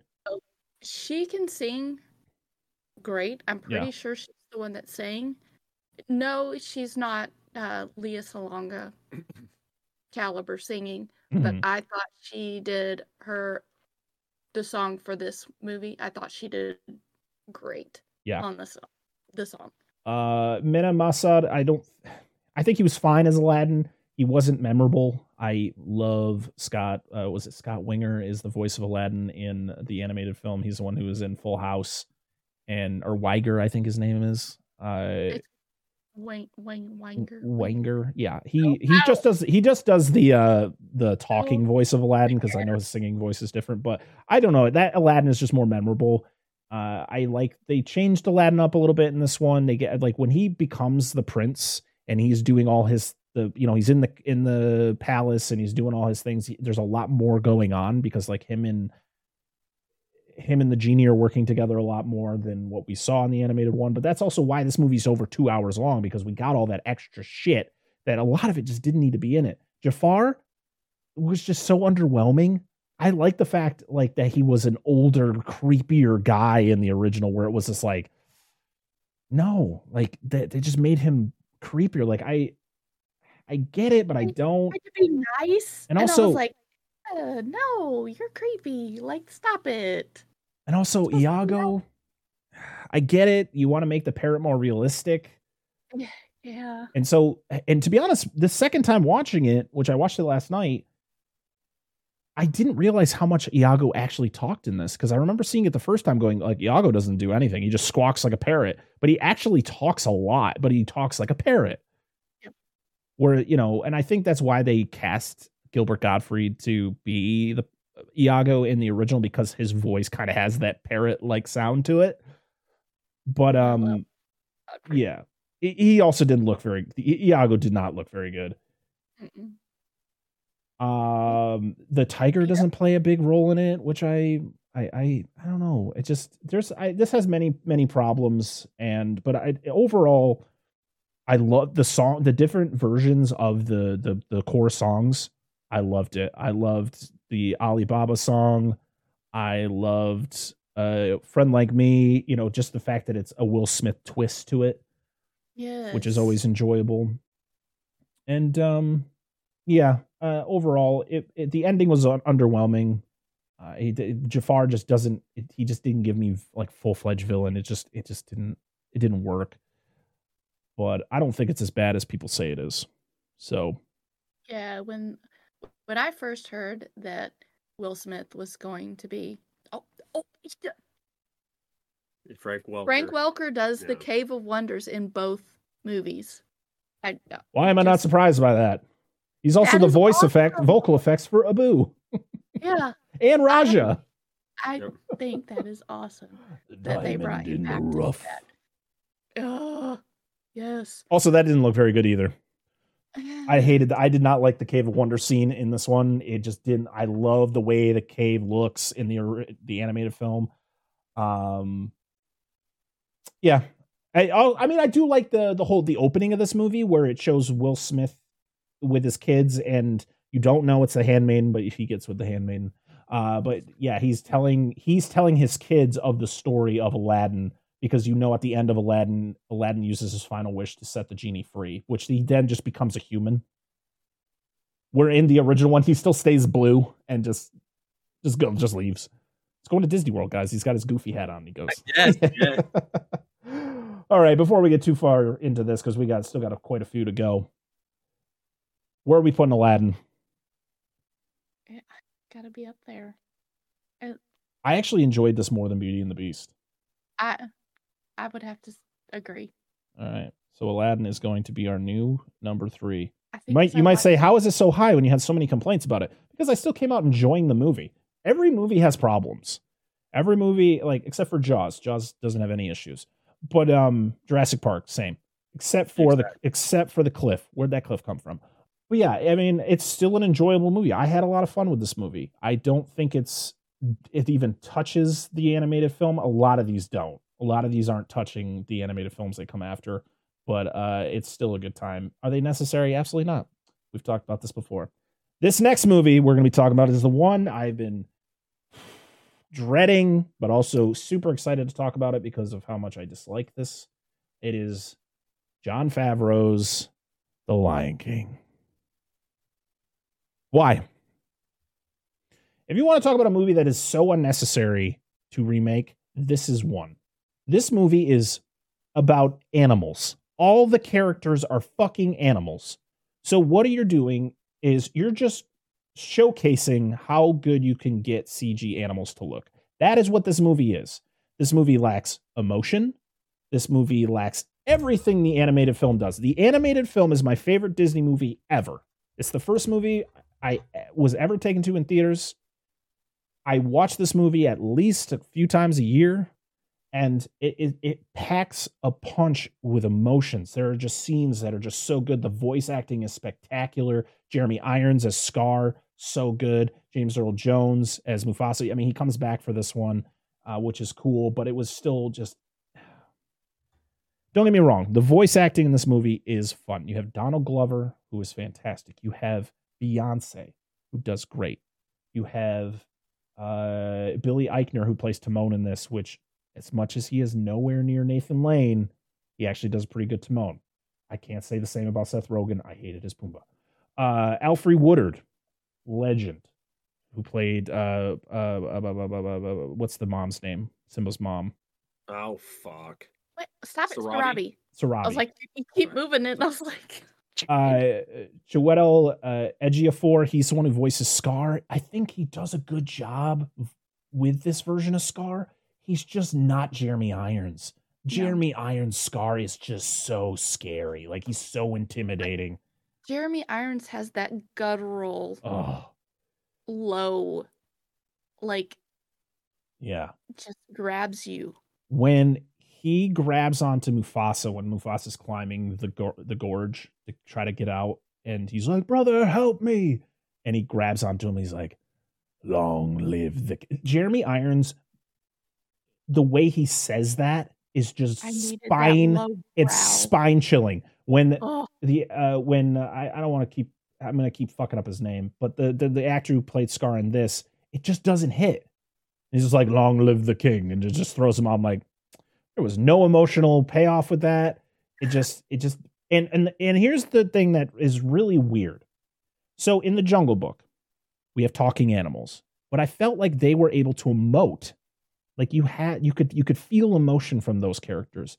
You feel no emotion from these characters. There's no smiling. There's nothing, because they want them to look like real animals. And that's why the animated version is so good, because you see like the fear in Simba's eyes as he watches his father fall to his death, or the fear in Pumbaa's eyes as he's being chased by Nala through the jungle. Yep. And this movie is just literally, like I said before, this is a showcase on how good CG can be, because this movie is visually gorgeous. Yeah. Gorgeous. The environments, it literally feels like you're just in a nature documentary, and you're just waiting for David Attenborough to start narrating the life of and that and the voice acting, because I can't fault the voice actors. They were given a job, they did the best they could, and unfortunately this movie just does nothing. There's nothing good about this movie other than it looks good and the voice acting is fine. I do like the fact, though, that the music was okay, but the problem is there wasn't a lot of singing. And when and to be honest, when fucking Timon and Pumbaa sing Hakuna Matata, it is fucking horrible. It is, especially when Seth Rogen starts singing, you're like, please stop now. This is awful. But when Donald Glover and Beyonce are singing Feel Your Love Tonight, which is, they are two amazing singers, so it sounds really good.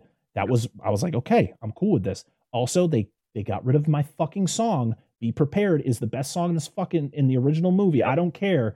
And they got rid of it. He literally starts singing it for about 10 seconds and then he just leaves. And you're like, what? But it's the talk singing again, and I cannot stand that. Oh, it's the worst. And when I looked up, I remember when this first came out, and I remember they said that Be Prepared wasn't going to be in it, which already pissed me off when the movie came out. I'm like, you're really not going to include... They're like, well, we can't do it because of the imagery from the animated film, because it literally looks like Nazis marching, like with the hyenas. I was like, just don't include that. Just have them in a crowd and just have the cool visuals of the fucking green shit coming out of the floor, and you just have Scar on the thing and he's just singing. And maybe the guy couldn't sing. Maybe the actor couldn't sing that song. Maybe he just couldn't do it. I know Jeremy Irons didn't sing the entire thing in the original one. Jim Cummings helped fill in some of the singing because he couldn't hit certain notes. Yeah. I mean, they had in Aladdin, Leah Salonga sang for Jasmine. They can bring people in that can sing for their pieces. Dude, it happens. It wouldn't be the first time.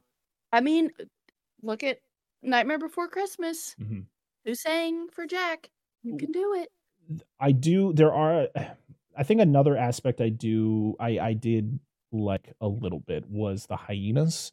I like the fact that Shenzi is the leader of the hyenas and she's more terrifying. Like Whoopi Goldberg's Shenzi is fun. Like those hyenas are funny. You have Ed, who's the brain dead one, who just makes noises. Yeah, and the dynamics. But to be honest, I like what I think it was Eric Andre and Keegan Michael Key were the other two main hyenas, and it's all like Keegan Michael Key's is kind of he's a smarter one, and then you have the dumber one, but he's not like super dumb like Ed. Yeah, but it's more of just like they can't. The lesser of the smart ones is just doesn't know how to not be in the other one's personal space. Yeah, Too close. socially Okay. awkward as Yeah. fuck. But yeah, just the fact that there's no emotion in this movie, there's no facial expressions made. It is just a nature documentary with pretty Yes. CGI, and I it's said the sad one that because did the most facial of anything was Timon. yeah, I liked Billy Eichner's performance as Timon, but he's not Nathan Lane. I No. also wasn't a huge fan of Rafiki. I felt like I don't know. I just wasn't a huge. I don't know. I feel like I'm beyond more judgmental on this than I am on any of the other Disney remakes because I love The Lion King so much. This is one of my favorite movies of all time. It's one of the best Disney movies ever made. And you just fucked didn't it. like You Rafiki just either. there was no Like, need for this movie. It's about a bunch of No. animals. If you're at least going to remake this, give these animals expressions. I don't give a fuck, man. I will watch National Geographic if I want to watch animals not have expressions on their face. I don't need this. It's stupid. All right, before I get too fumed here, words. I know This movie made a lot of was fucking money though, so and I can see why. It oh, was absolutely. beautiful. I did not see this in theaters. I refused. I But- literally was like, nope. I'm like, why is this necessary? Because, like you said, you didn't like Rafiki. I was like, okay, Rafiki was in the animated one, was the dumb monkey. Mhm. That was everybody thought he was crazy. In this one, he's just like, Well, yeah, I mean, I know they all think he's wise, but he's the crazy monkey who lives by He's himself. But he's the crazy. wise monkey too. Yeah. yeah. And like the whole scene with the bugs, where he uses the bugs to make Simba's face on the tree. Yeah. I don't like that Like, either. I was like, what was are we doing here? I don't like it. What's Stop wrong it. with painting with the I fruits? don't know, Dan. I don't know. What's wrong with that? I don't know what Jon I was Favreau like, was thinking with this. mostly. I'm very disappointed in him. We are getting a Big prequel. Caterpillar. What now? We are getting a prequel. It's called Mufasa, so it's going to be Mufasa beforehand. Yippee! Don't need that. That tiny kickstart's ass. I'm sure. You know what is funny is I was thinking about it before we get into the behind the scenes stuff. So Scar, that's his name, right? But he definitely got his scar after he was born. So is that just a nickname? It is. He has an actual name. Yeah, Oh, okay. he has an actual name, and they've said his name before. I do like the way they made Scar look in this. Yeah, he looks he looks good. Like a mangy you can lion. tell. Yeah. You can tell he was not wanted, so he wasn't a part of because the females do the hunting. Yeah. He was having to get food on his own, and they made him. He was an outcast, that way. probably from when his father was the king. And when Mufasa became the king, Mufasa's like, "Oh, I'm gonna bring you in because I feel bad." But then he ends up killing him. I was like, okay. So yeah, that's supposed to be out in 2024, the prequel. This was released July 19th, 2019, on a budget of between $250 and $260 million. It made $1.663 billion. And I can see why. Listen, It's pretty. It's called The Lion King. No, that's why it made that much money. Is that we're doing a live action Lion King, and people went, "Oh, I love The Lion King," and they went, and I went, "No, I'm not going to see you in theaters. I'll wait until you're on Disney Plus." Fuck that. Fucking stick it to him. Yeah. All I know is I'm putting this one on the very bottom. This is my least favorite. This is going to be my bottom, but I don't know where are you guys thinking. It's got to be bottom. We didn't even get a chance to talk. You pretty much covered the whole base. I mean, oh, sorry. I blacked out. I was. He just kept going. I was seeing red. It was the blackout rage. But yeah, as much as I wanted to like this one, I just didn't. So yeah, it would have to go bottom for me. So I don't care where this fucking movie goes, to be honest. I'm gonna tell you right now. Say at least. I watched this in theaters growing up too. And I have very good fond memories of watching this movie in theaters. Well, the original, not this one. Mm. I'm gonna agree with what you said about the CG and stuff like that. But my biggest problem with this movie was actually the line delivery by a lot of the actors. Yeah, I agree. There's so many instances where the impact was so much better in the animated version. Emotions aside, just line delivery. I'll give a pass to James Earl Jones. He's a much older man at the time. It was like 90 when he did this movie. Yeah. You can hear it in his voice. Yeah. I'm gonna give him a solid pass. I didn't mind. I didn't. It was like he was trying. He was like trying to imitate what he did in the original, but it was like he couldn't hit certain things, and he's an exception. I like the guy who did Scar. I thought he was fine most of the time. Yes. Donald Glover was fine. Beyonce was fine most of the time. I fucking hated Zazu. Oh yeah, John Oliver. I like John Oliver. I think he's really funny. I've been watching him since he was on The Daily Show way back in the day, and he's on. He's got his own show on HBO. But yeah, his Zazu was like when you're putting him against Rowan Atkinson, who did the original voice, like not even close to being compared. Whew. You know what they didn't do that they should have done? Lovely bunch of coconuts. Yes, they didn't. In a small world. No. Here's the thing: they did the "Be My Guest" fucking shit. Yes, I was like, that when you stepped out. When they were doing the like, "Are you aching for some bacon?" You can they did be our guest. Like, guest. And as soon as he says guest, the hyenas start chasing him, and I was like, really? I was sitting there. I was like, "Are you fucking serious?" We just got this remake too. But anyhow, on that, but it's just like I didn't care for his delivery. But like they'll do certain lines, like you talked about the "Long Live the King" line. Delivery was nowhere near as good. Seth Rogen was annoying as fuck as Pumbaa. No offense to Seth Rogen, because I like him in certain things. Yeah. There's things like it was just the delivery as a whole. And I know fucking Jon Favreau or whatever his name is really, he's a good director. And I just feel like he just couldn't direct these fucking people. Like, I just felt like you watch the old animated one and they'll say some shit like, wow, that was a good delivery. It has a lot of good impact. But then you watch it in the live action version, I'm like, everything feels like tonally flatter. Yeah. Like there's not the emoting as hard most of the time. It's just annoying as piss. That was the biggest problem with this movie for me. And I don't give a fuck if you put it at the bottom. That's it. That's the end of it. Okay. You know these people can act because you see them in other things. Yeah, it just anyway, go ahead. That was it. Like no, I totally agree. Just stay there. All right, so The Lion King is now our new bottom of the barrel. Now we're going to move on to the final movie of 2019, and that was Lady and the Tramp. This movie came out on Disney Plus. It was one of the first live action films released straight to Disney Plus. It didn't get a theatrical release. I had a budget of $60 million. I'm guessing they used a lot of the profit from The Lion King to justify this movie going out. They're like, there's no way this is even coming close to The Lion King numbers. But it was directed by Charlie Bean, who directed the Powerpuff Girls movie. Oh wait, that's his filmography. Where's his directorial stuff? Never mind. He's only directed 2 things. He directed the Lego Ninjago movie in 2017, and then this one in 2019. He was a voice actor in the Lego Batman movie. So yeah, not a well-known director. There's, like I said, two movies under his belt. The cast behind this, you had Tessa Thompson, who played Lady. You had Justin Theroux, who played the Tramp. You had Cersei Clemens, who played the Lady's owner. You have Thomas Mann, who played the other owner. Thomas Mann was in Kong Skull Island.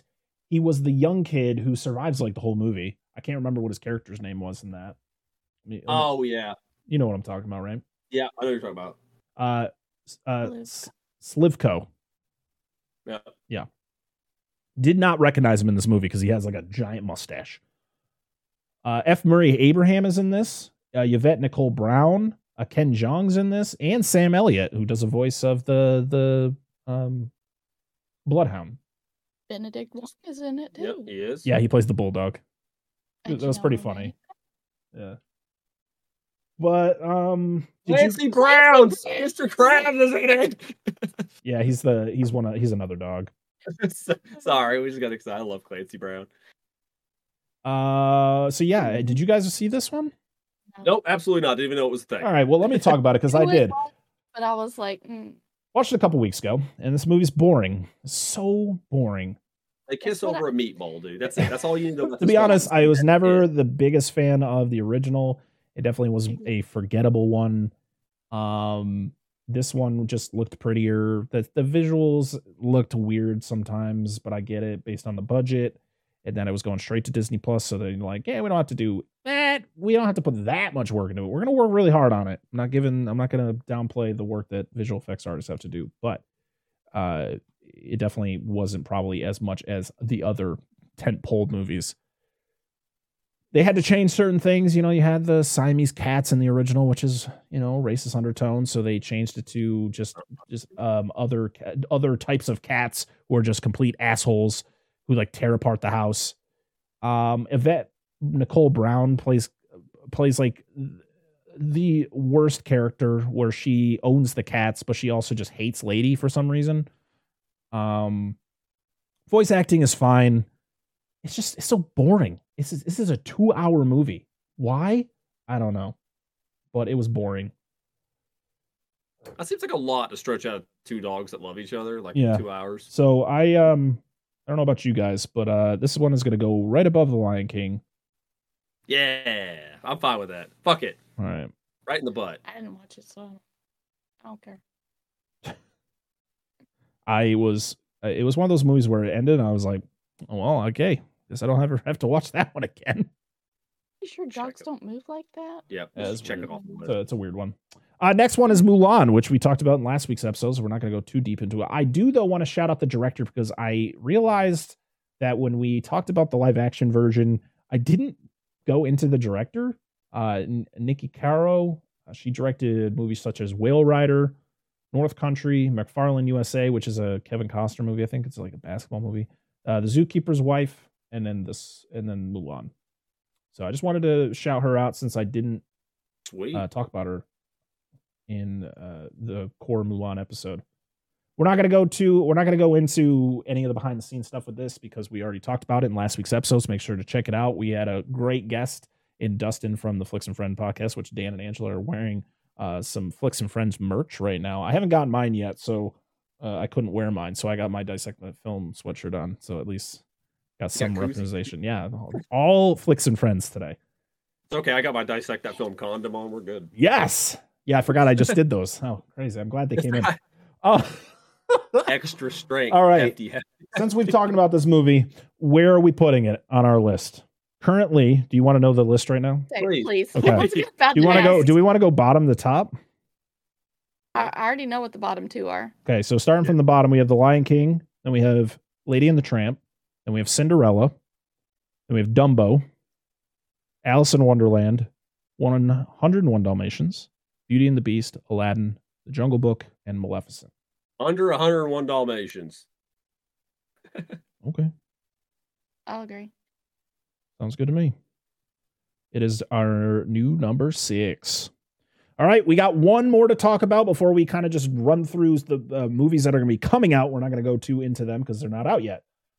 Because unfortunately, by the time we record, I was hoping by the time we record this episode, the new Peter Pan would have been out so we could kind of talk about that one, but it's not. Maybe we'll do a fresh cut on that. I don't know.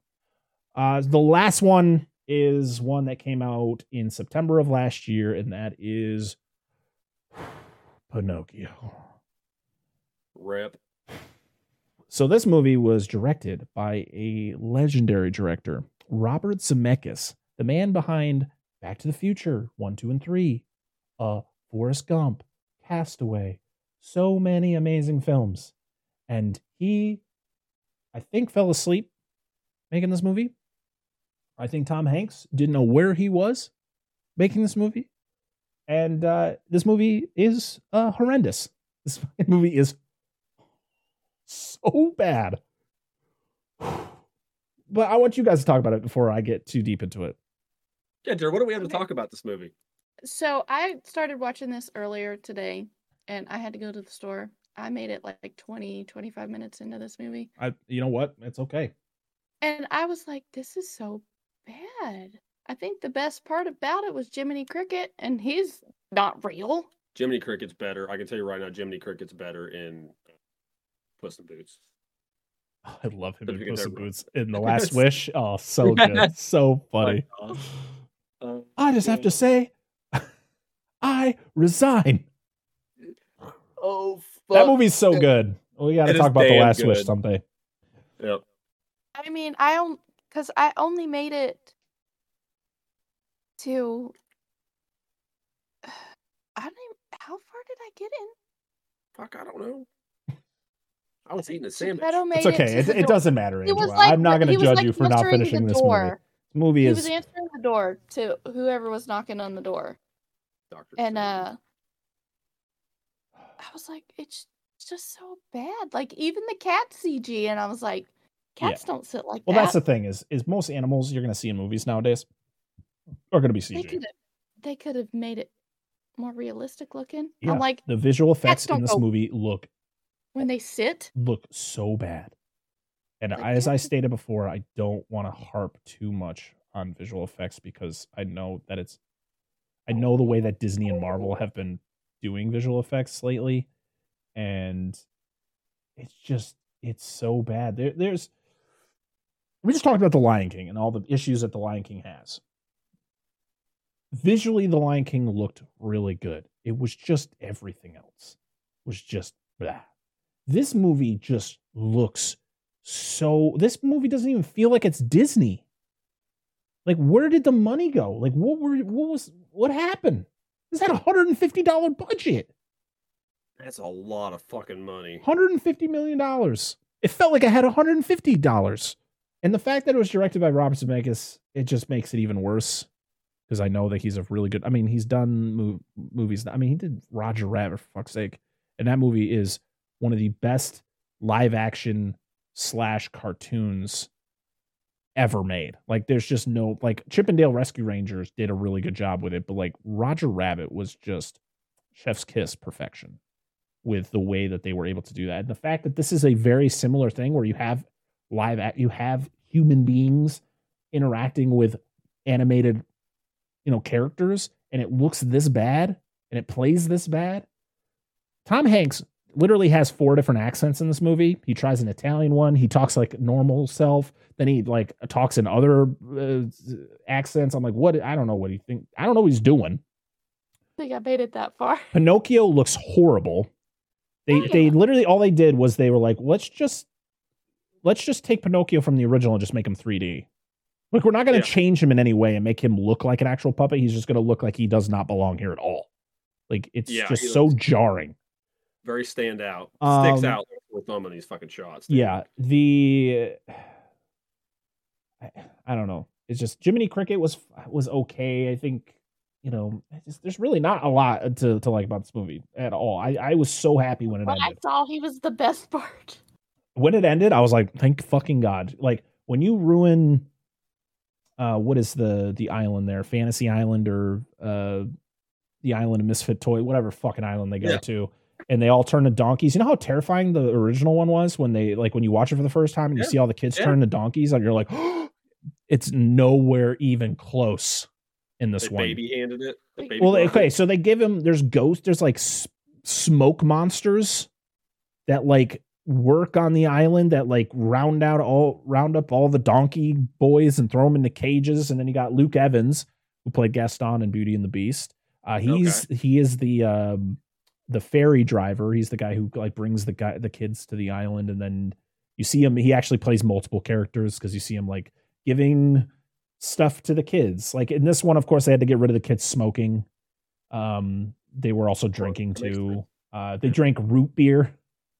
And ate a lot of candy and got to smash shit, and I was really lame. Yeah, this movie sucks. I don't like saying that about a lot of movies. I like to break down movies in a way that I can, even bad movies I can see the light in, but this movie is bad from beginning to end. There's no performance where I'm like, oh, that's really good. I like the way they did that. If you want to watch a good Pinocchio movie, watch Guillermo del Toro's Pinocchio, which is on Netflix right now. Just won an Academy Award for Best Animated Film because it's fucking phenomenal. Stop motion. It's a different interpretation of the story. And yeah, it literally devours this version of Pinocchio. I got to put this one as the new bottom because at least The Lion King looked good. As much as I hate that movie, it looked good. And there were some voice performances that were actually good. Where this is literally, there is no redeeming factor of Pinocchio. It is an actual abomination. All right. Sorry. I'm not going to contest it. Sorry, if there's anyone out there who likes this movie, I apologize for the harsh words, but this is just my opinion. This is what I say. Go out, watch the movie for yourself, form your own opinion. But for me, this movie is horrendous. It's absolutely horrendous. But there's a screenshot where he's sitting next to a pirate. I think it's Luke Evans' character, the ferryman, or whatever brings the coachman, whatever. So ferryman, he looks like a pirate. He kind of does look like a pirate. Sorry, Luke Evans. It's just Pinocchio doesn't belong there. Nope. He looks 100% out of place in this shot, and the other shots I've seen in here too. Yeah, just hello. Like it's just the real boy. Yeah, real. All right. Well, that is it for all of the current live action films that are out. Now we'll run through the ones that are going to be coming out. We're not going to talk about them too much, but we have Peter Pan and Wendy coming out at the end of this month, which is a remake of the 1953 Peter Pan. We have The Little Mermaid coming out in May, which is based on the 1989 animated film.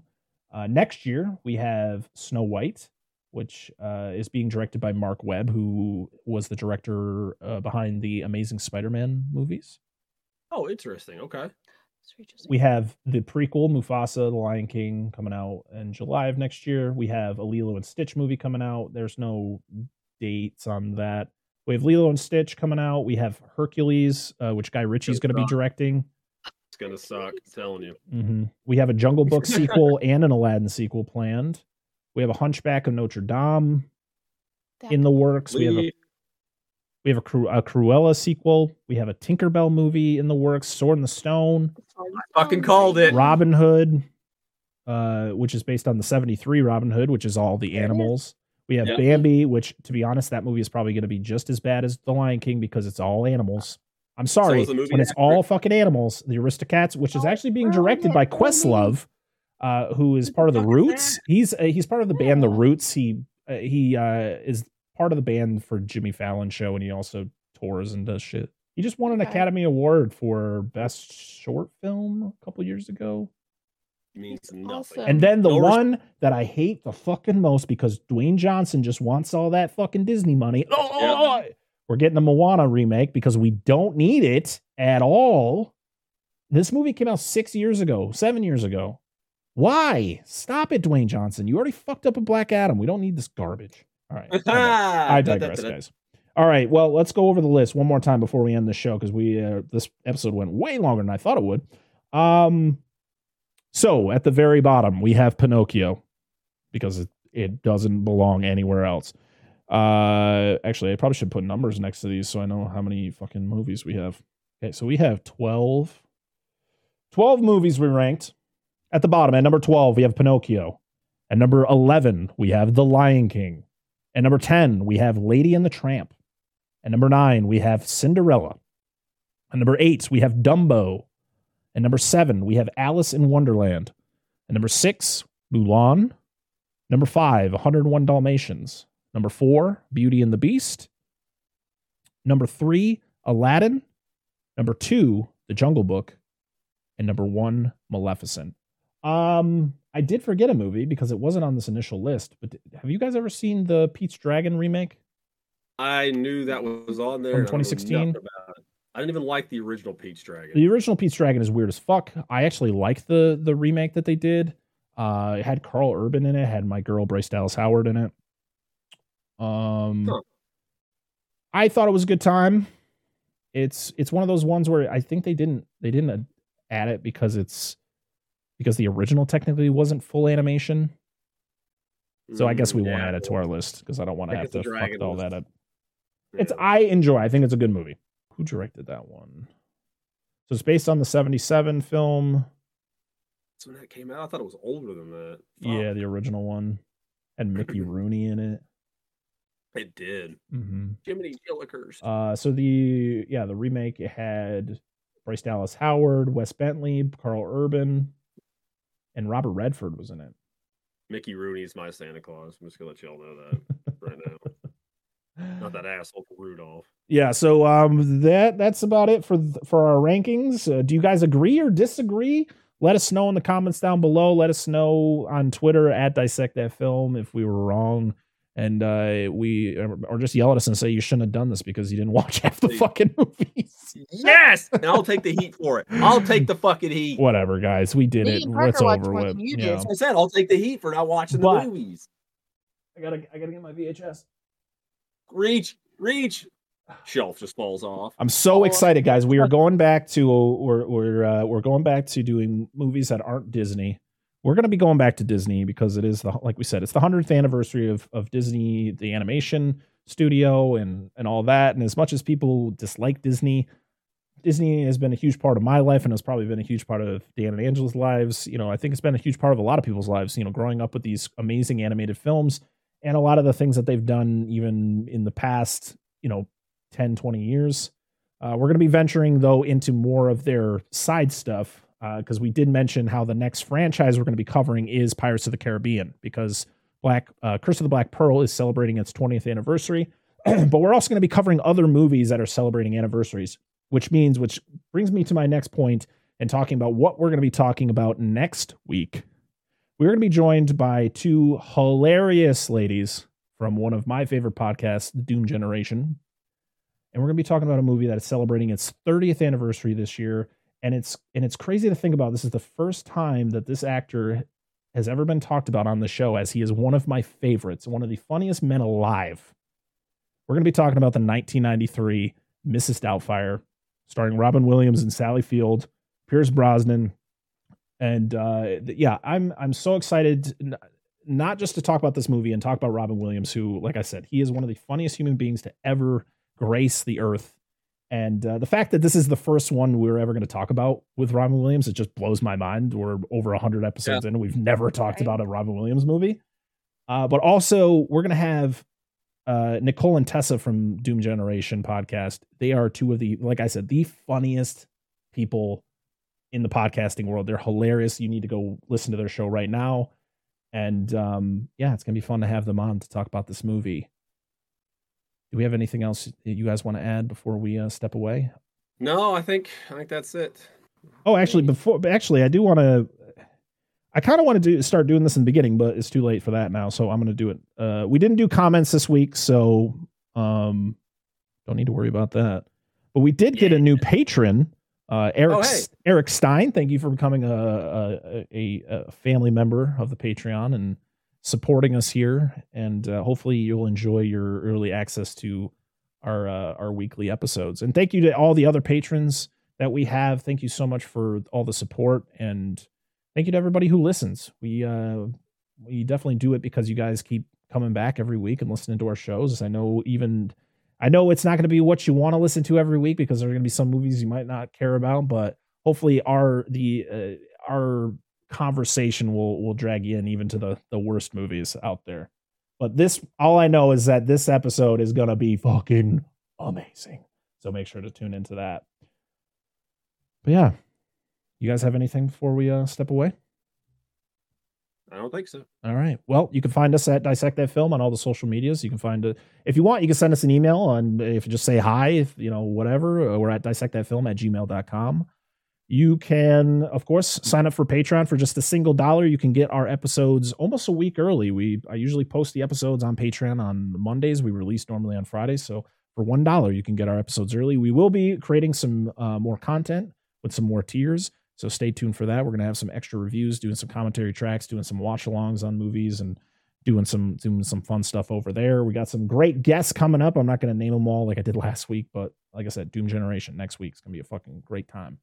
Dan and Angela, all their links are going to be down in the description because it's usually how this works. Yes. He remembers. I don't. Yeah. I think that's about it. All right, guys. Thank you so much. Until next time, I am Brett Parker. That is Dan and Angel of DNA Gaming. We are Dissect That Film, and this has been the Dissect That Film podcast, episode 105. We'll see y'all again next time. Bye-bye. Bye.